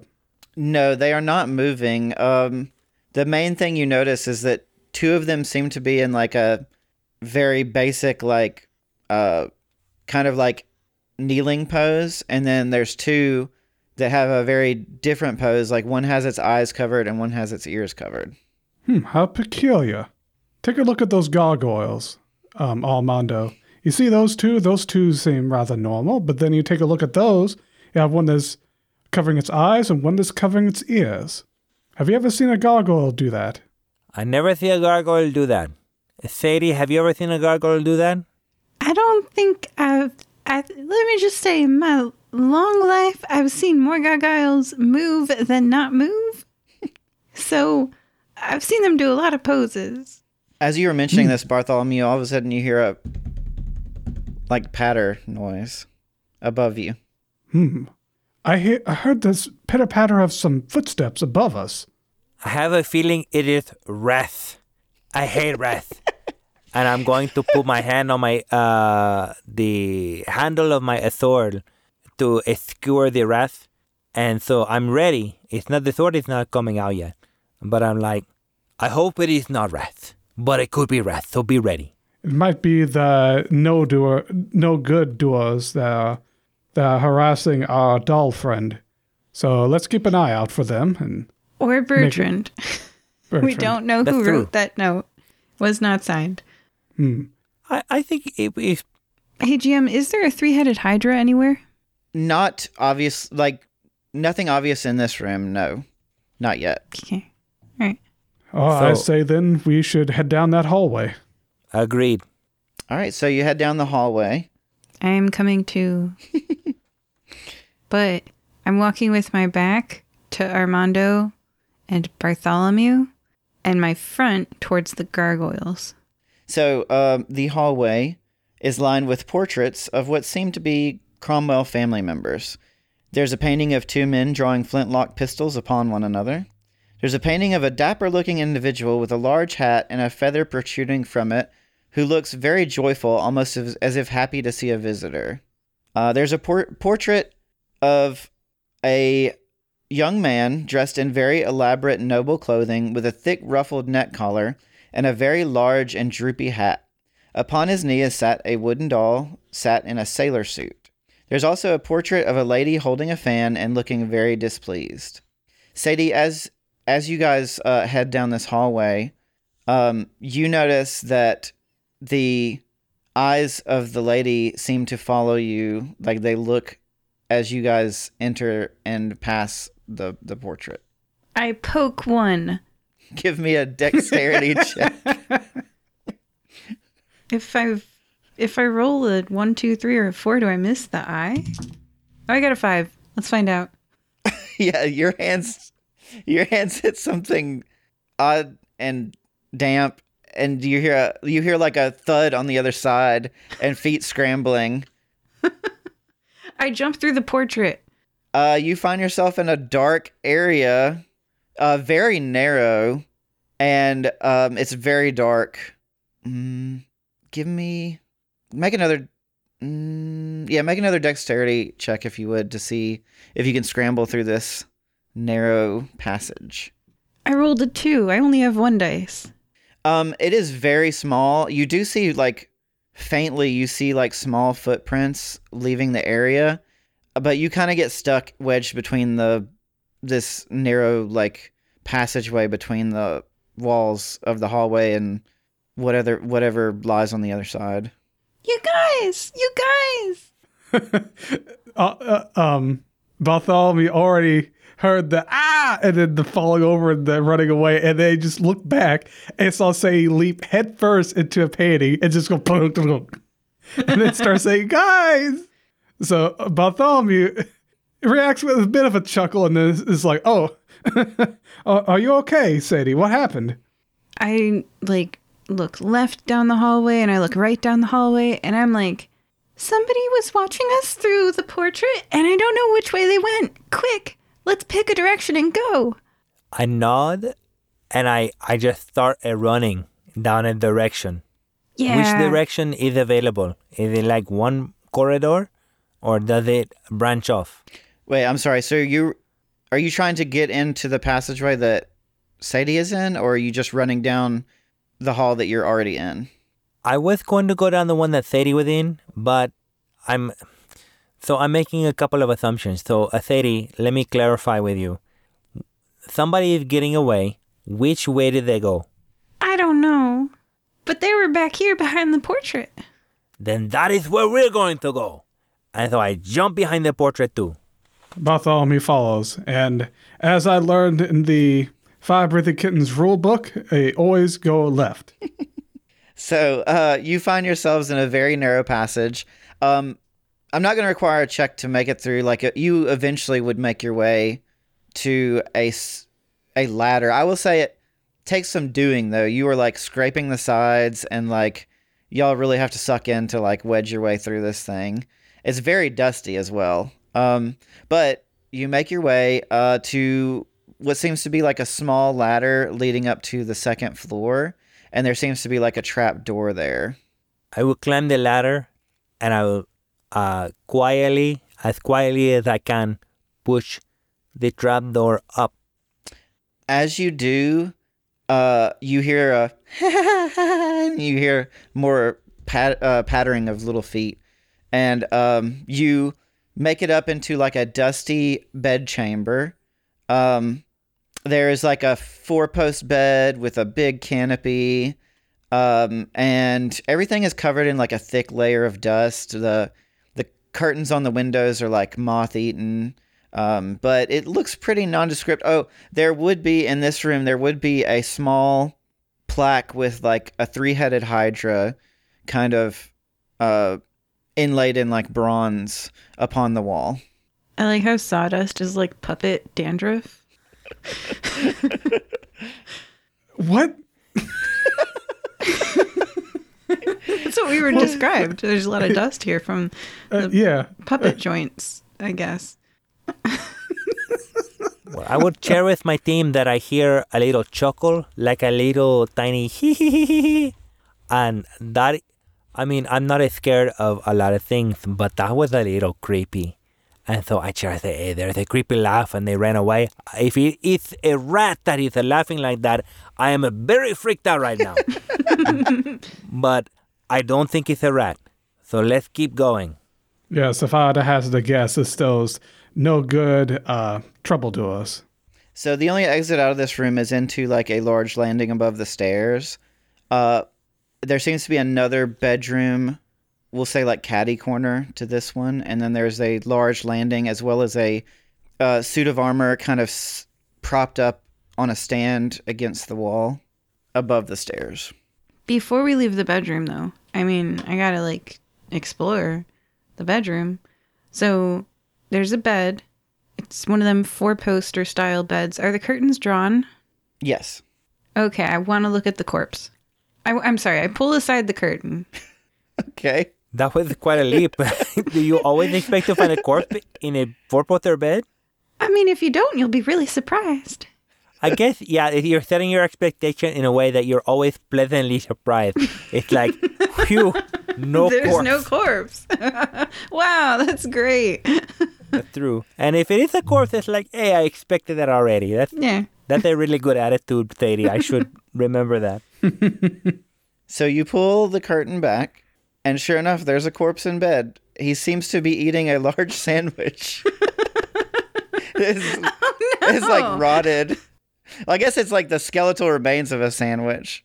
Is it an aspic sandwich? I'm not sure that it would be, if you could tell it was aspic at this point, if it The was. skeletal remains of a sandwich. The bones of a sandwich that you would have. It's just dried out bread and dust, I guess. Oh my gosh. All right. Oh man, this is... What a way to go. Eating a sandwich on your bed, you die. There's worse That ways. is not honorable. All right, think that's a good time for us to take our break. And we have been joined by Armando. This is getting weirder and weirder. Sadie. It is a corpse. And Bartholomew. Yes, things are getting increasingly weird as we continue on, but it's true for another typical adventure for the Fire Breathing Kittens. And before we head out, during this section, we like to read off reviews, but currently we don't have any. So here's one I made up myself. Jeannie Cuisine writes, I like this podcast. I'm totally interested in this year's season. My favorite episode so far is There Can Be Only One. My favorite character from that episode was Arby, and I hope to see more of their story expand further. If you'd like to leave a review, just leave a review anywhere you find our podcast. Thank you, Bartholomew. Goodbye, everybody. Bye. Bye-bye. Bye. Did you know that you can pay us to read your words in the middle of one of our shows? It's called a shout-out, and you can buy a shout-out on firebreathingkittenspodcast.com. Today's shout-out is, quote, currently funding on Kickstarter, Community Radio by Quinn Murphy is an immersive RPG where you play a community radio station in a bizarre, surreal town with strange decrees and stranger people. Find it on Kickstarter or at thoughtcrimegames.itch.io. End quote. And if you'd like us to read your shout out on air, visit firebreathingkittenspodcast.com. Hello, and welcome back to Fire Breathing Kittens. We are playing Adventurous by Dawnfist Games. If my players would please roll a d6, and we'll see who does the recap. 5. I've rolled a 2. I have also rolled a 2. Roll off, roll off. Let's do this again. 3. I also roll a 3. This is Roll ridiculous. off, roll off, roll I roll a off. 1 this time. I'm going to go first. 3. Okay. All right, Armando, would you please read us a recap? Okay. Let me see if I can recall exactly what happened. So, we are in the guild hall. I am leaning on a post looking at the job board, and there is this old tattered piece of paper, and Bartholomew is like, I want to check that out. I want to go see it. And I say, yes, I would like to as well. We go check it out, and there is this plea for help that somebody's house in once upon a time, this name of the city, is there's a lot of riffraff or whatever, a lot of ne'er-do-well, I think was the term they use. And they want us to get rid of it, and they're in a place they don't want to be. So they give an address and say there is a reward. So that is good enough for us. Sadie looks at the ink on the page and says, this is very old. And I'm like, I hope it is not too late. So we, of course, Bartholomew has Alistair his horse, and so he's ready to go. But Sadie and I go to the local horse dealer. We get horses. I get a hat that is way too small, and Sadie has a very fashionable hat because she is, she is fashionable. Anyway, we go to once upon a time. It is super foggy, but that does not seem to impede our progress, except that it is limited visibility. We get to once upon a time. We get to the address, and it is like this decrepit mansion. It's big, but it is totally in disrepair. The garden is overgrown, and the facade is crumbling. While we are there, there is an old man pottering around, which to me is very suspicious. But Bartholomew says that is his old friend Gideon, and Gideon says, hey, I'm just checking out this old mansion. It's a little bit scary. I was in there with the gargoyles, and it was making a weird sound, and I flee. And so we get the idea that this place has a couple of... It's weird, like it's a little bit off. So Sadie has this great idea. It's like, this is in disrepair. I am an investor, so I am going to find out how to purchase this property, turn it around, make a profit. Fantastic. So we go to the town record building, town hall. Chim is this fabulous old lady who seems to be eternally on a lunch break, and she is eating the grossest sandwich in the world. But to Sadie, it is like this wonderful liverwurst and something else. I tune out because it smell and sound gross.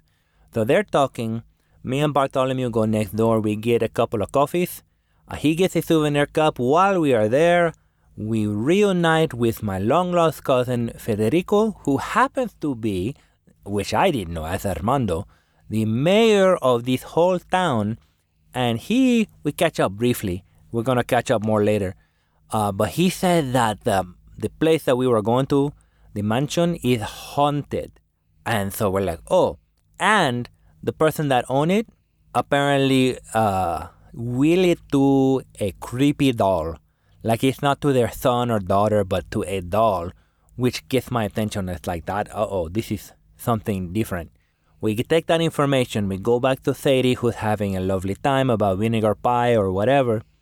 And then she find out that the person who inherited the house, which we know is a creepy doll, is wearing like a sailor suit and is very nice apparently, and apparently paid a lot of money to the lady Annalisa to finalize the transaction.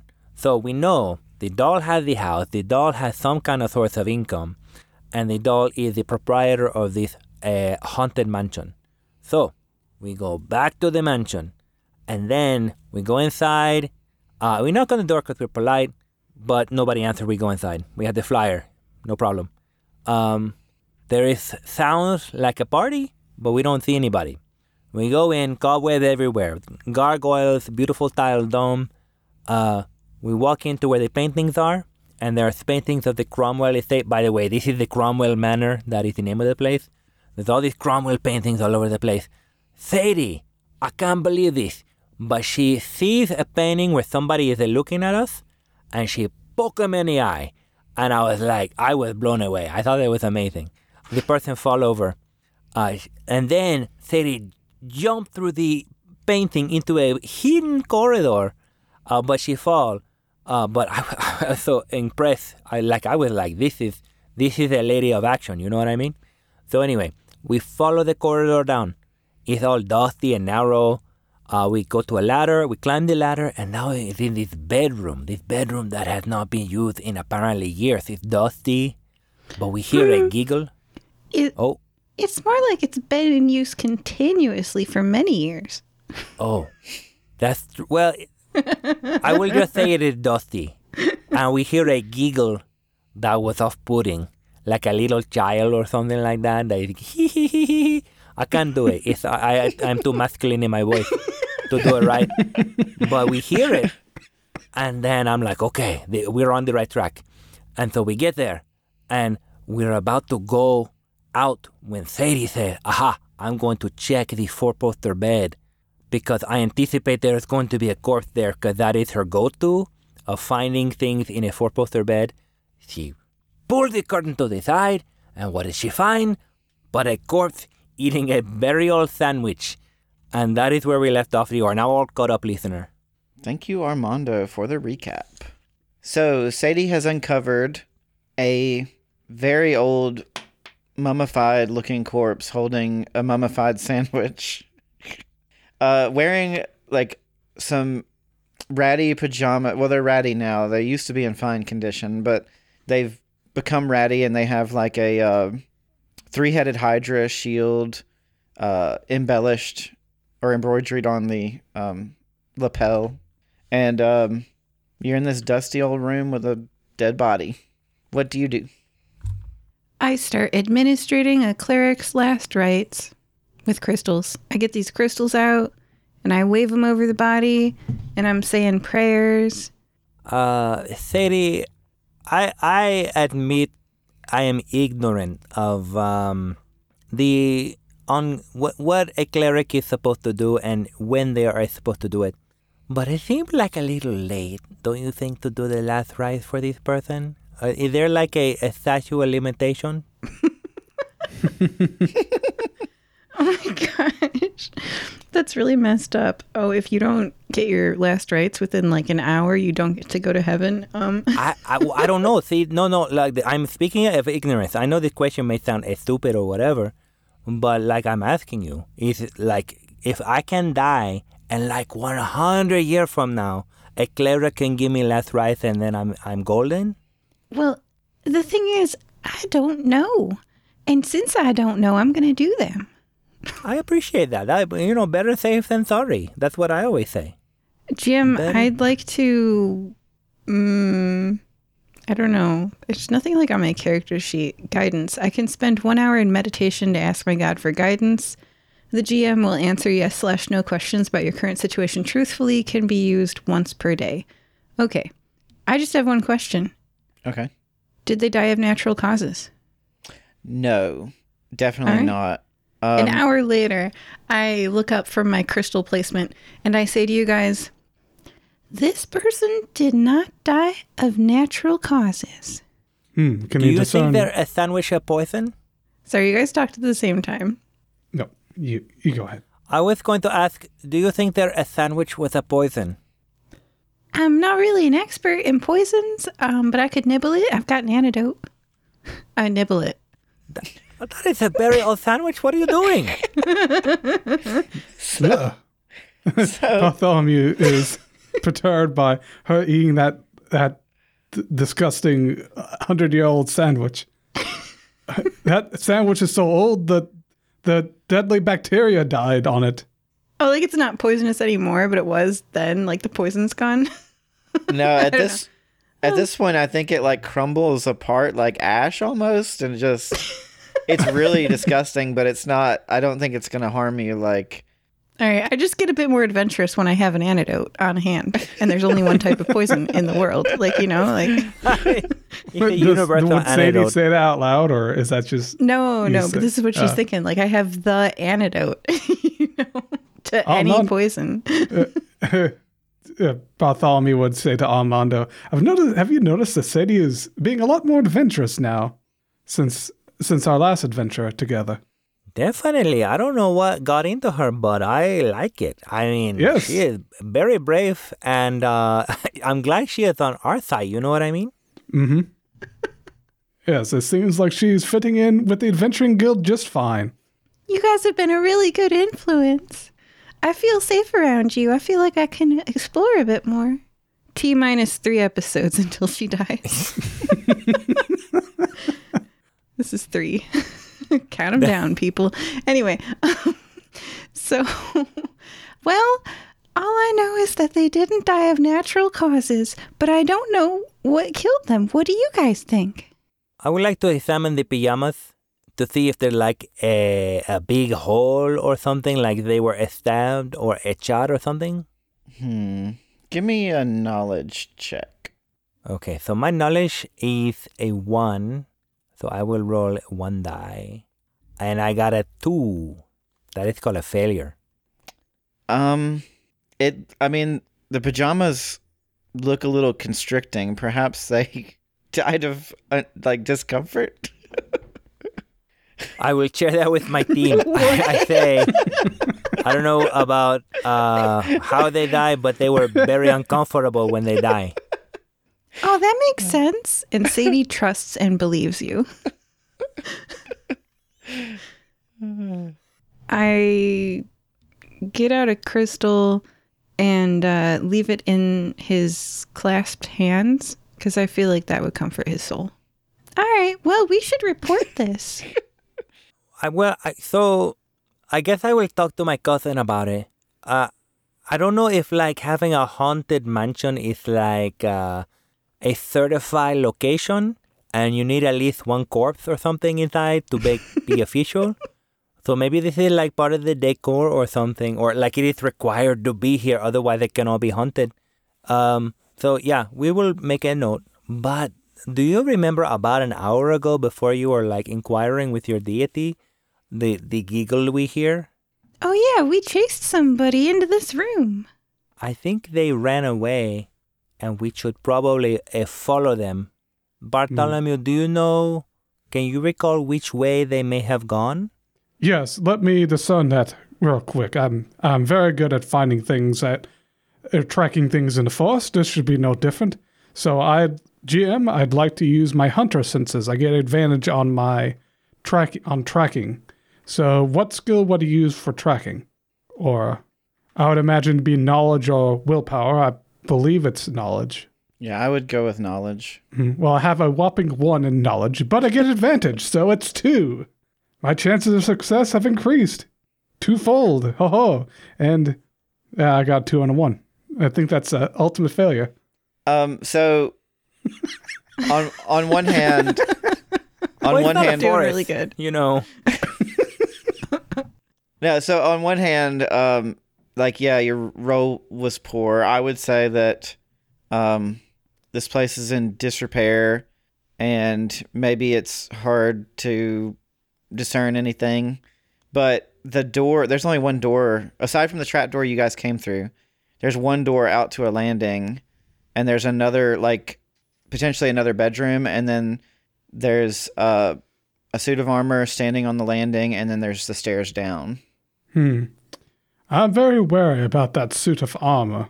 If we're in a haunted mansion, and I've heard some folk tales, nursery rhymes, and whatnot about certain things of armor coming alive, same with the gargoyles that we saw earlier. So it wouldn't surprise me if this suit of armor all of a sudden wakes up and comes to attack us. So we need to be on our guard. That would not do at all. So what I'm going to do is I'm going to employ a class feature from this game system. I'm going to use something called a feat of strength. It says, when I use force to destroy an inanimate object, I can choose either to do it very quickly or without a sound. So I'm going to destroy or kaplaf, hit the sword of the suit of armor with my sword to shatter it and scatter the pieces, just in case, if it's going to reconstitute into some kind of inanimate construct or something, it'll take a little bit of time after I scatter the pieces, So is this loud then? No, I can choose to do it very quietly, without a sound. That's how much of a warrior I am. It's like, the only sound you hear is me unsheathing my sword. It's a flamenco guitar. But then I go, and I quietly. Oh yeah, I'm sorry. It is, how can I do this quietly? It's like I'm hitting a metal thing against another metal thing, but... Play in piano. I believe that's the technical term for playing softly.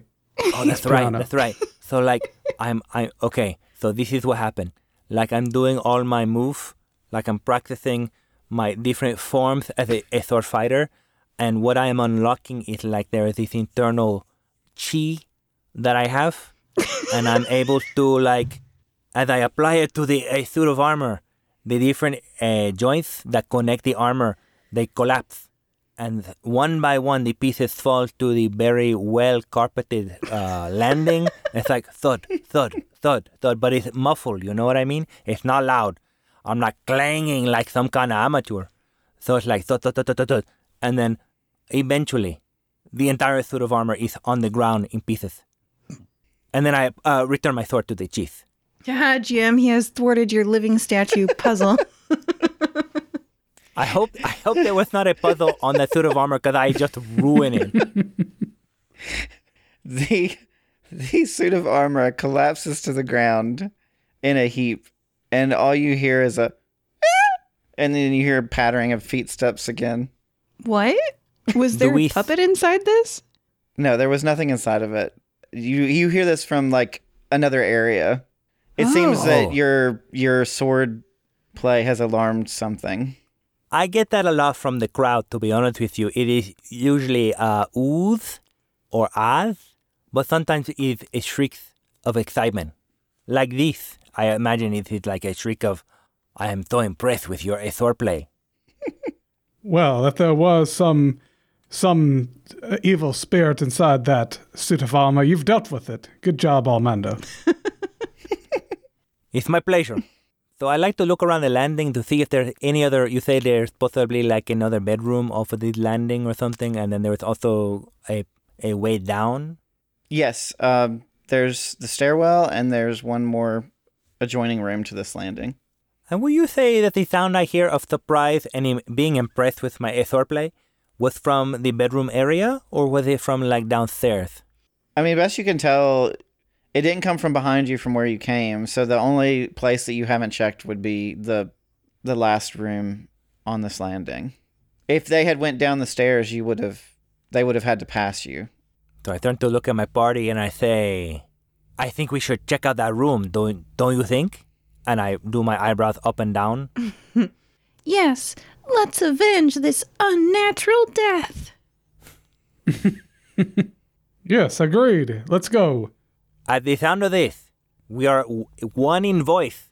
I storm over to the door and I open it dramatically and tumble in. But like it's not like a clumsy tumble.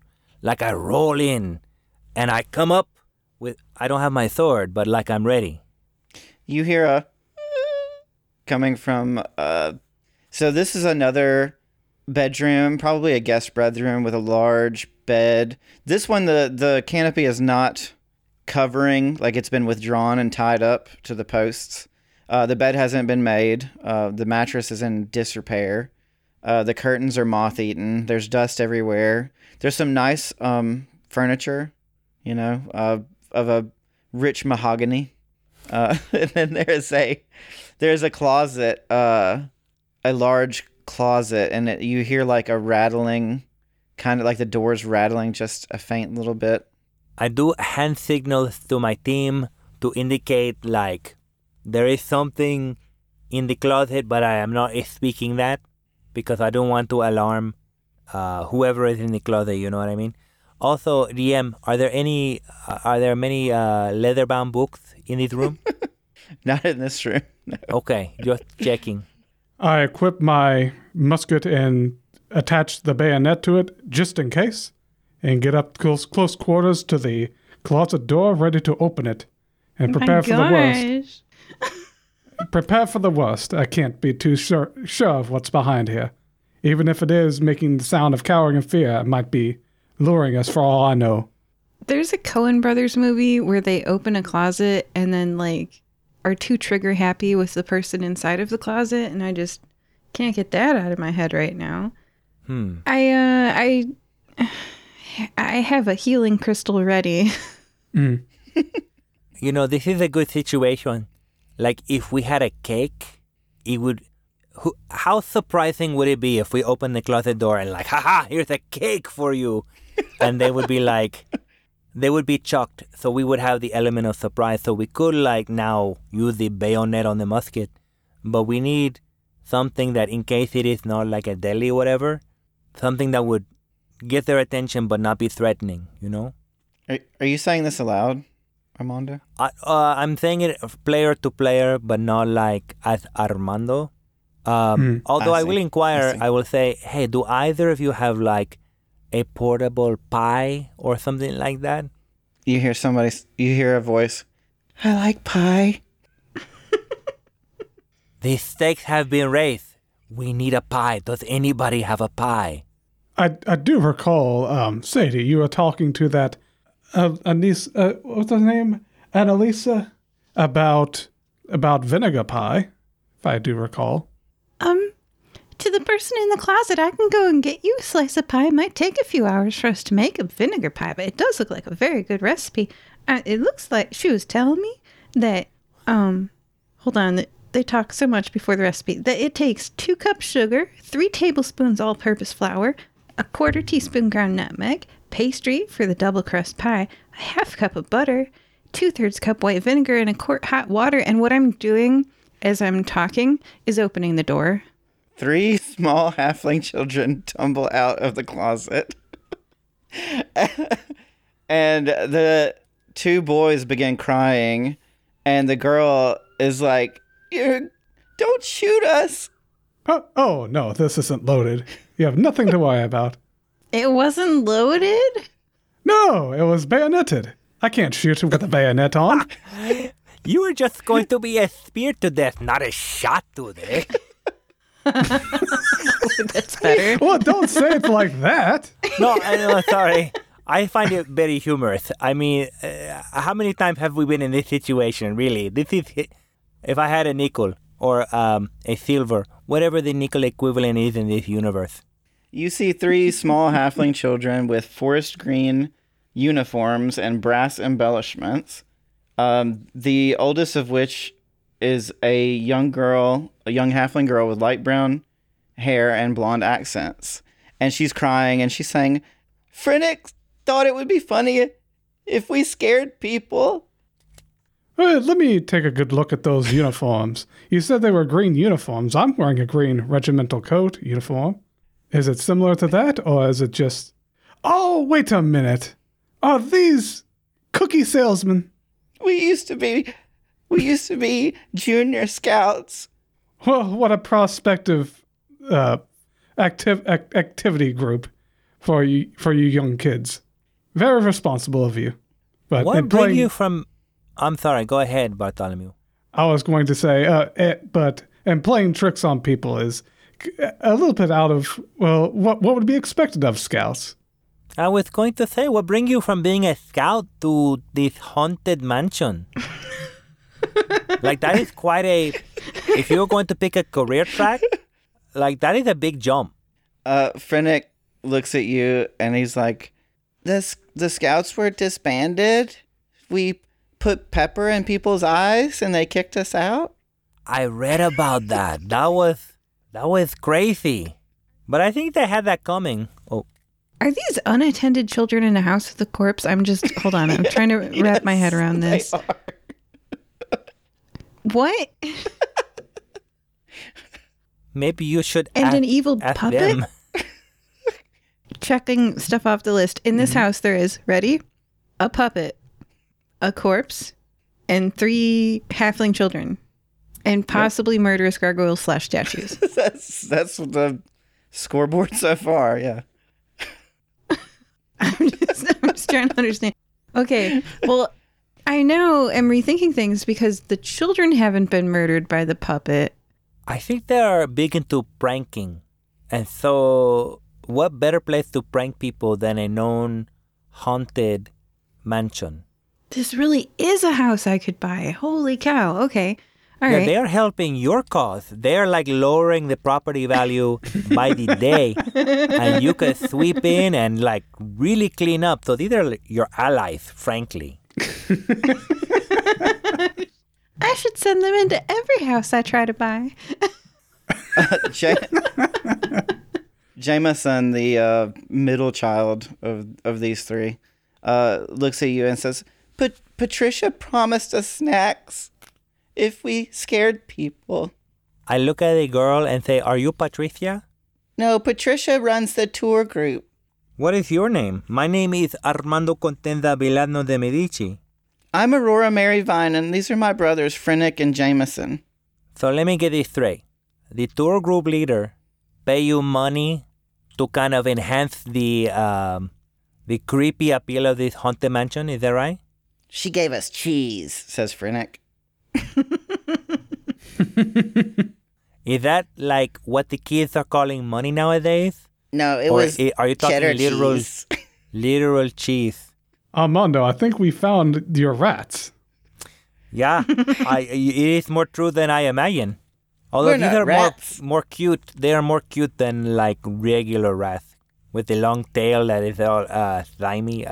Anyway. The only similarity between you children and rats are that you like cheese. That's true. Have you children seen a puppet named Strickland here? Aurora recoils a little bit and says, we stay out of that room. Which room is that? It's the only actually haunted room in this whole building. The drawing room.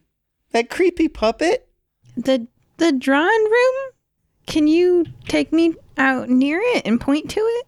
She would We will lead you. protect you. She would lead you downstairs and points to the room across. If the main double doors are to your right and the hallway is to your left, she points right across the foyer to the room across the hall, or the foyer. We got a final boss room over there, guys. Just pointing that one out to you. As that happens, the entire manse begins to shake as eerie light seems to pour out from that room, and you see a marionette puppet floating in the air and heading in your direction. What the blazes? What? he points his gun at ready to fire and realizes, oh damn, it's bayoneted. Give me a minute. Everybody roll for initiative. For anyone who doesn't know how a bayoneted musket works, you can't really fire it when it's bayoneted. You might think it. I've fired muskets with bayonets. They have to take an entire action. Well, in real life, you have to put the effort to take it on and off if you want to go from firing to using the bayonet. Spend 5 turns drawing and loading your weapon. That's fun. Well, fortunately, we don't have to do that in this system, I don't think. Exactly. So initiative was be a knowledge test. If you succeed, you act before the opponent. All PCs who fail act after the opponent. I once again have 1 in knowledge, but I get advantage on an initiative, and I got 2 6s. Whoa, we got a momentum. We get a momentum. Yes, I was about to say, Sweet. You're right. And now we get to demonstrate that. I roll a 1 and I fail big time. Oh. I got a 5. I go before the glowing, floating ghost puppet. So we have Sadie goes before, then the ghost puppet, and then Bartholomew and Armando. Is that correct? Wait, how Bartholomew many? gets 2 6s, right? Like he is. Yeah. Oh, I'm super sorry. That's right. success. Momentum. I forgot. You got the double 6s. So then it's Bartholomew, Sadie, puppet, Armando. Armando. Sorry.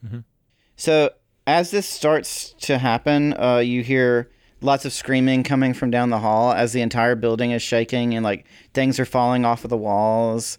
And you hear this booming voice coming from this creepy, like wireless mannequin that's like floating in a sailor suit, like a creepy moth-eaten sailor suit. And it's just saying, I wanted to be left alone. And it's Bartholomew's turn. Bartholomew recalls the letter about some no good doers in the mansion, and then immediately thinks, oh, the 3 rats here, and says to the mannequin, we found that we're here with the fire-breathing kittens to deal with these no good doers. We'll remove them from the premises at once, but if you come any closer, I'll shoot. Give me either an intimidation or like a charisma. Well, intimidation would be like probably a strength check. Okay, I've got 3 in that. So let me see. A 6, 5, and a 4. A strong success. Remove these trespassers at once. And you see it kind of like lowers a little bit and looks a little less like it seems to have taken pause from your aggressive posture. I keep my gun pointed at it and motion to Armando and Sadie. You two should get rid of these children at once. Like, get rid of, like, or what are you talking about? No. I'm sorry. I'm a little on edge here. He says, looking back and looking at the puppet. Get them out of here. Of course. That's what I thought you meant. Yes, of course. Sadie, can I act? Sorry. It's Sadie next, because Yeah. we're still going to go in initiative order, but I'm not forcing you guys into a combat if you manage to talk the puppet down. I scoop up 3 halfling children, and I run out the front door. All right, so with that, the puppet is like, I can see you are trying to assist me. Please take these unwanted visitors from my mansion. And he just hovers there, waiting to see what happens. Armando? So I'll say, hello, I assume you are a Strickland. My name is Armando Contenda Villano de Medici. I think a lot of people are here because they are curious about, like, the afterlife and supernatural stuff. And, like, this is a draw to them as, like, they want to be here, you know? So if you like, you can make this not a haunted mansion, and they will leave because they will be bored. Alternatively, the lady that just ran out with the 3 halfling children, she has a business proposition for you. I think she'll be back later, but she would like to buy your property, which, I don't know, with that money, you could probably go wherever you want and be left alone. So that is a possibility. Is that okay for you? They're wrecking the dining hall. At this point, you hear a bunch of crashing and screaming from the other room. I don't think those were the only rats, Armando. It says Bartholomew, eyeing towards the dining hall, while slowly beginning to lower his gun from this marionette. Do I have time on my turn? I know I do a lot of talking. Can I move toward the crashing? Would Yeah, this still be my turn? If you guys head towards that direction, I'll say you can break out of initiative and we'll just go into see what happens. Yeah, that's fine with me. This puppet don't hurt me at all, so I have no reason to be like alarmed or defensive or whatever. All right, what would you guys like to do? I suppose go toward the crashing. Bartholomew, I hear some noise over there. You want to go and check it out, or should we make sure Sadie is okay, or what do you think is a good plan of action? Let's wait until Sadie arrives back here, and then we'll all three together sneak in and scout ahead and see what's in the dining area. I assume it's more of these children, these no-do-gooders. I run back into the manor, my red hood falling around my shoulders from the running. Good Hey, job, that's right. Sadie. Do you get a haircut or something? You do something different with your hair? I did not notice because the hood was up the whole episode. It looks very nice. Oh, thanks, I got highlights. It's just white on white. It's a little more like a little off-white, but just like barely. Yeah. So you guys head towards the dining hall? Oh yeah, we'll catch Sadie up with the plan and say, hey, this is what the puppet say. We hear noise over there. We're waiting for you.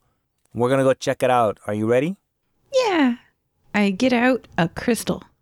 This time, Bartholomew is going to lower his gun, not bayonet it. He's assuming that it's going to be more children that don't need to have weapons drawn for. And in case there is a need of a weapon, he has his trusty tomahawk at his side. I have a plan. So, with my right hand, I'm going to put it on the hilt of my sword, like ready to draw. But with my left hand, I still have a half a cup of blue fire. So I'm going to go into the dining area and say, did somebody order a cup of coffee? Because immediately, like that's going to disarm the situation. Hopefully it's not a child, because I don't feel comfortable giving a child coffee. But we'll see what happens, you know? So I rush in with my cup of coffee. I say, did somebody want some coffee? As you go to try to enter the dining room, the door itself seems to have been like not locked shut, but like there's something heavy on the other side of it. Not anticipating this, I run into the door and I collapse into it and I get coffee all over myself. Like the rest of my coffee is all over the front of my outfit. I'm disappointed, clearly. You could still open it, but you might need to make a strength test or a strength check with your... I will do that. I will say, there's something blocking the door and it made me spill my coffee and I'm very angry about it. So I'm going to open the door right now. And so I turn to the door and I use my strength to open it. And as it turned out, as a warrior, I have, not necessarily all warriors are like this, but this warrior, I got a 4 strength. So I'm going to roll 4 dice. Oh, mama pajama. I got a 6, a 5, a 4, and a 5. Oh, wow. Awesome. So what does this mean for me opening the door? I hope it means the door is open. Well, it's a strong success, which is, it doesn't give you momentum, but it's like the best success under a double sixes. So, yeah, you push it open. What you see inside is it looks like a chandelier inside of the dining room had collapsed and like landed right in front of the door and like wedged it shut. And the hearth in this room had like bellowed out and like, so there's like some stuff on fire. There's people scrambling towards the windows trying to break the windows, but there's like a ton of touristy folk who are wearing like badges around their necks. I did not expect when we entered this ghost house for the party sounds to be from a literal party with lots of people. There's a female half-orc wearing a non-threatening outfit of khaki pants and a white collared shirt, light green skin, bluish black hair, and is wearing a visor and carrying a clipboard. And she's like panicking and she's like, I don't know what to do. This is chaos. And like people are crawling out of the windows that they've broken and they're like trying to escape, but They can't find an exit because the door was blocked, and they're just panicking, trampling over each other. I believe this calls for someone who is more of a speaker rather than a fighter. Oh, are you talking to me? Both of you, because I'm not very much of a speaker. I'm more of an eloquent writer. I think you are the best equipped because I don't know what I'm saying half the time. All I want to do is poke things with my sword. And I have not had a chance to do that except with the suit of armor, which was very satisfying. But I think your eloquence, it is what is required here to calm the situation, number one, with the people, and then number two, with that floating puppet, which is freaking me out, let me tell you. Well, let me try it with my 1 in charisma. But Sadie, what... Oh, wait a minute. I'm not sure. So Sadie's character, what is your charisma? 1? Yeah, so Sadie's not great at talking to new people. It's a 1. So what you're saying is we all have 1 in charisma. Yeah, you thought the stuttering girl would be good? I mean, she tries. She's like, I guess I'm the best, but we all each have 1 brain cell. If we combine all 3 of our brain cells together, no, that's not how it works in the system. Think of it this way: it is not like you are diminished. It is all relative. Like you are actually a very fine fighter, but a little bit less than that is your charisma. Like you are able to fight, but you're also able to write. Let me try this. Everyone, settle down. There's an evil spirit that wants all of you to leave. That's what he's using with my 1d6, and I didn't. I accidentally rolled 3d6s on this phone app, but ended up getting a 3, so that was a failure. You also have a momentum if you wish to use it. It allows you to reroll 1 die. Let me try that then. A 3 again. I'm destined to roll a 3. So what do you say exactly? I said, everyone settle down. There's an evil spirit here that wants everyone here to leave. Yeah, that wouldn't settle me down. You may have inflamed the situation. So Unfortunately.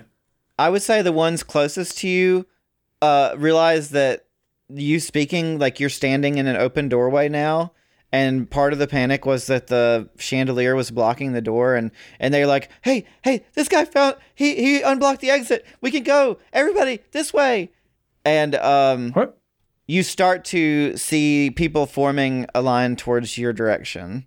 How many people are there, GM? Let's say 40-ish. Wait, how many? 40? 40? My word! Run! Tell the others, run out of the way! I probably overshot it. It's probably more like 25, maybe. That's still 40 funny. sounds a lot. Sounds 25 like too still much. a lot of people. It is. They're barreling out. There was a body upstairs. What? Maybe that room is typically roped off or something, but we took the secret passage. I mean, I don't think they're supposed to fly through the painting in the corridor, Sadie. Am I right? I guess, yeah. So I'm jumping out of the way. They've scrambled past you. Not everybody gets the clue, and there's still people climbing out the windows over the top of each other. And when the whole building shook, stuff fell in the dining room. The chandelier fell, blocked the door. The hearth bellowed fire, poltergeist type activity was happening. So people are panicking, and there was no exit until Armando opened the door by pushing the chandelier out of the way. I did notice that the guy is screaming and leaving the door. Credit Bartholomew for opening the door, but I'm not going to make a big deal about it. We're a team. Yeah, we should let these panicked people leave. I step aside. So after a while, everybody begins to exit, except for a few stragglers who are disoriented and I don't know if you've heard someone describe a emergency type situation, but people do weird stuff when there's carnage happening. And so there's some that are stumbling around and not knowing, they don't have their bearings. I recognize panic. I've seen it many times in my journeys. And so I will direct people to, I will put a calming hand on their shoulder and say, this is the way to the exit. You will be safe. And I will kind of direct one by one. Whoever is stumbling and not able to do it themselves, I help them and say, it's okay. You will be okay. Just this way to the exit. And hopefully they are safe like the Marybine children. Yeah, you guys successfully clear the area and things calm down and the fire dies down and now you have an empty dining room. Is the half-orc with the white shirt still there? I assume this is probably Patricia. Yeah, she got out of there the minute she realized, like, people were heading out the way you guys were. She went out through the window, like, she escaped because she was like, I don't know if I want to be caught. Like, she realized that people, like, a third party was now entering the area, and she was like, oh, I better get out of here. So she left. So it looks like it's just us and the floating puppet. I believe so, yes. You've cleared Then the place. I will turn to Sadie and say, hey, I got a sneaking suspicion that this guy owns this house. If you wanted to strike a deal with him, I mean, after that, a checking of the house is like in worse shape. So maybe you get an even better deal than you did before. I've never bought a house from a ghost puppet before. Can you help me negotiate? Certainly, Sadie. I'll bring my one charisma to put up with your one charisma. And Armando, I'm going to ask you to please join in with your one charisma, and we shall strike the best deal. I mean, it's relative. Like, I have got a lot of charisma, frankly, but I just have a lot more strength. Mm-hmm. But yes, I will join you. We could say to the puppet, hey, I think we clear out your trespassers. Is that all you wanted? Yes. Oh, go ahead. As you say this, you notice the marionette has settled down, and this sailor-suited puppet kind of goes limp on the floor, and you see a ghostly apparition arise from the puppet itself. You see a older human male with dark hair and a very elaborate military-style noble outfit with a very large neck frill. He has a ghostly wax mustache. Although he looks quite spooky, he seems to have like a timid and shy demeanor. And he says, "Thank you for clearing my house. These ne'er-do-wells were breaking my grandmother's fine china. They left debris and litter scattered about as if this were just a sidewalk." GM, does this look like the son of the person who died upstairs who was lost at sea? No, it looks like a unmummified spirit version of the person who was dead upstairs. Oh, even closer than a son. I think we see a painting of this guy with the puppet on his leg. Yes, that was Bertrand Cromwell. Oh, okay, it was labeled Bertrand. Yeah, Sadie's not going to say anything. She's just like in shock. I mean, I hear what the ghost is saying, like how everybody was messing up the china and whatever. But then I think, they're not the one that dropped the giant chandelier off the ceiling and used the fire to burn the dining area. I mean, when you point one finger, there are three pointing back at you, Puppet hand. I merely wanted to live my eternal, tormented life in peace, reading my large library of books. But people would not leave my mansion alone. Is that because the owner was dead? Is that why they didn't leave it alone? Because that can happen, when a house, it's like all your bills are set on auto pay, but no one's mowing your lawn, And then the local ruffians move in and start, inhabiting your house. Is the owner of this house dead? I am the owner. I passed the ownership of this place to Strickland so that I could appear as an entity in this house, and I thought that people would leave a creepy puppet alone. Creepy puppets are not great at mowing lawns. They also do not kind of fight back against people that are trying to set up spooky tours in your house. Like, they probably came up to the doll and was like, can we do a spooky tour in your house? And the dolls say nothing, so they're like, I guess that's a yes. And so they're now doing a spooky tour the whole time. And that's disturbing your reading. But I will say, this lady right here, she is very knowledgeable and is a firm believer of property rights. So if you pass ownership to her, she can make sure nobody comes in this house, and you are free to read all the books you want. I mean, am I overstepping my bounds, Sadie? I would want to put like a tenant in here, but that would only be 1, maybe 5 people. Definitely not 25 to 40. And they don't throw parties. I mean, I can kick them out if they do. And we can rope off, move your books somewhere. I don't know. Yeah, we can just lock that room. You can pass through walls. Who would you pass the property on to when you pass? Oh, that's going to be a long time from now. I'm 718 years old.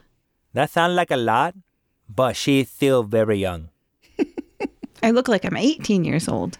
And I could rent this out to a lovely tenant. I could let you help pick the tenant, and then we would get income from them, use that to pay a lawn mowing service, I just found myself caught between a rock and a hard place. It's hard for a ghost, If you scare people, then people want to see the haunting. But if you just disappear, people think that there's still a ghost. I have a solution, because I was, actually Bartholomew and me were recently in the land of the dead.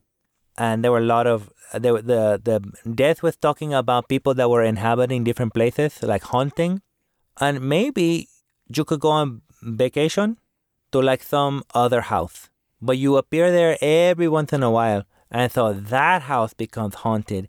And that is where all the people go to try to see a haunting or whatever. But they leave this house alone because Sadie is managing it. Like a decoy, a red herring, perhaps. And then you also get to see the sights, you visit places maybe you wanted to see in life, but you did not get to see. Or they would not let you into a certain country club or whatever. But now you can go whenever you want because you are a ghost. I find this arrangement to be very appealing, as long as I was allowed to continue to read my books in peace. My friend Bartholomew here has his own magazine, and it's very inspiring. In fact, it is called The Inspirer. Have you had an opportunity to read The Inspirer? I have not. What is published in this? I would like to share it with you, but before that, I hear that you are familiar with a certain place known as the Summerfell Estate. What do you know about that place? I have cousins who lived in the Summerfell Estate for quite a bit during, vacations or holidays. They came back to me and told me of a place called Famui Dunes. They said it was a great adventure and that I should explore it, and I met a man at a bazaar there who sold me this wooden marionette. But it gave me eternal life, but unfortunately it caused me to waste away no matter how much I ate, and I had to keep eating and eating until I unfortunately ate myself to death. How peculiar. So your family who lives at Summerfell Estate went to the Famui Dunes and went on adventures there, and you went there as well and came back from a bazaar and getting this item of eternal life. How peculiar. It was a blessing and a curse, as I am stuck, trapped, tied to the body of this marionette. Do you know what befell of Summerfell? I do not. I have not seen my cousins in a long time. Bartholomew stands up straight and recites a bit of the history of his hometown. I am from Pine Drake, so below Summerfell Estate, that the lords of that manor lorded over unfairly and unjustly, and my ancestors revolted against them. But on the day that we revolted and were at near victory, there was a cataclysm that shook the land, and out of Summerfell Estate came revenants that descended upon our town, and they have been descending on our town for 100 years. That is quite a dire circumstance. I wish you luck on your quest in trying to relieve this curse. Yes, hearing you getting a curse as well, connect some dots. Perhaps they were cursed the same way you were. So I have a question about your curse, like with the doll. That's not transferable or anything, right? If we touch a doll or something, we're not going to get cursed like that? I'm afraid it acts as a vessel for one soul at a time. I would have to be expelled from my vessel in order for someone else to take residence. Well, I don't want to do that. Like, what I was thinking is, like, if you like the beach or whatever, we could take the doll to the beach, and you could, like, I don't know if ghosts enjoy the rays and the waves.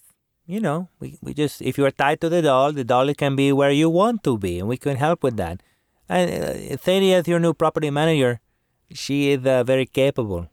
As long as you cut her into the profit, you know? I'm unsure what direct rays of sunlight would do to my incorporeal form. There's only one way to find out. I mean, what have you got to lose, right? I mean... just eternal life with a library. I mean... I don't think we have to risk anything. Honestly, reading all day sounds really fun. I promised you a reward if you fire-breathing kittens would help me. Inside of my drawing room, amongst my library, if you would come with me, I can access my personal treasury and reward you with very much gold, of which I have not a lot of use, especially if this property is changing hands. I mean, that works for me if that is something that is amenable to you. Yes, I would very much appreciate a little bit of monetization from this adventure. It's a good thing to save up for my future travels to the desert, it seems, is where this is taking me. Perhaps I'll find my answers there. Be wary of any deals you make in the Famui Dunes, or you might end up like me. Noted. And with that, he would lead you to his drawing room, where he provides you each with 5,000 gold. Ooh. That is a lot of gold. That's more than the 15 I started with in this episode. I don't know what if anyone spent their money in character creation, but I spent it on ink, quill, and paper, and then I'm left with 15. I wish I would have had a backpack with my gold, so I could carry all this other gold. Alistar would be able to carry it, and I'm sure your horses could as well. That's right, I gotta wear that hat again. I forgot about that. Well, okay, so are you okay with the agreement that Sadie take over and take care of you though, and she live a long time, and I'm sure she had friends or whatever that she can help manage for forever if you like. This will work as long as I am left to my own devices here in this mansion. I'll give you veto rights on every tenant. This will work quite well, I believe. A very desirable partnership. So do you need that in writing or whatever, Sadie? I'm not a business person.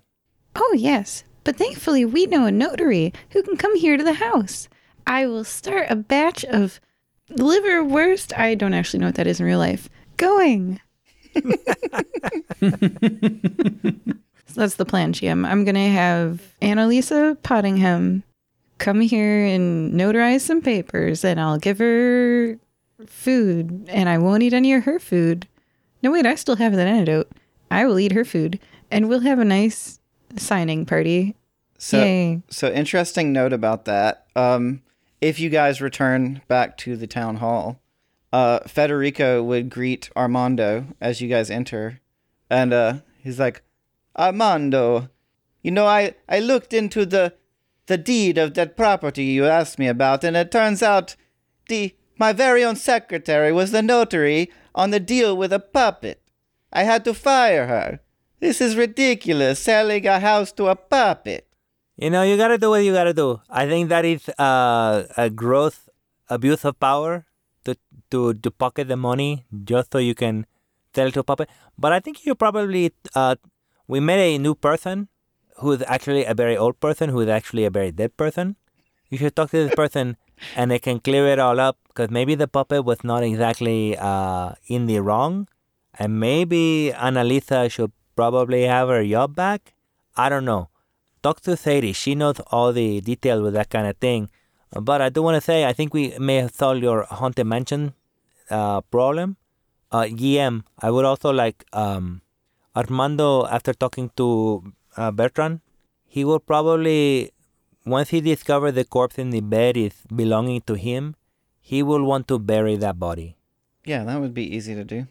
But also, Federico says, I don't know how I'm going to sell this house. It's got such a bad history, and the property is unkempt, and it's in really poor repair, and it was formerly owned by a puppet. I don't know what to do. I leave it to my associate who is a master of business. She knows everything to do to make it like a world-class establishment. Totally. I completely trust her. And so I point to Sadie.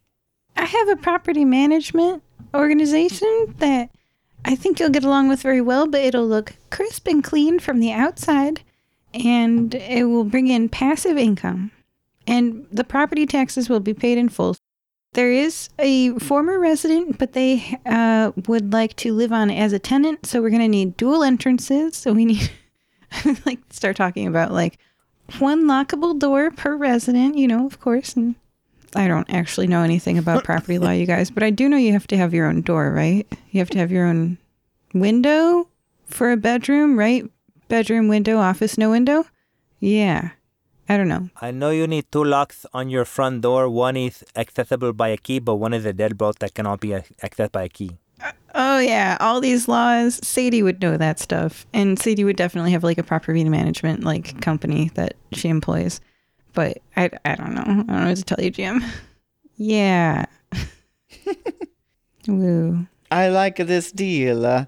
I think we can work out a very good business relationship. And unless there's anything else you guys want to do, I think that's a good time to wrap it up. I mean, that sounds good. I need to figure out what to do with all this money I got. All right, so we I have buried been... the body. Oh, sorry. Sorry. No, I'm mumbling to myself. Go right ahead. I should have done that off microphone. Speaking of which, where would you choose to bury the body? Would you ask him, or would you just pick a place on the grounds? I would ask.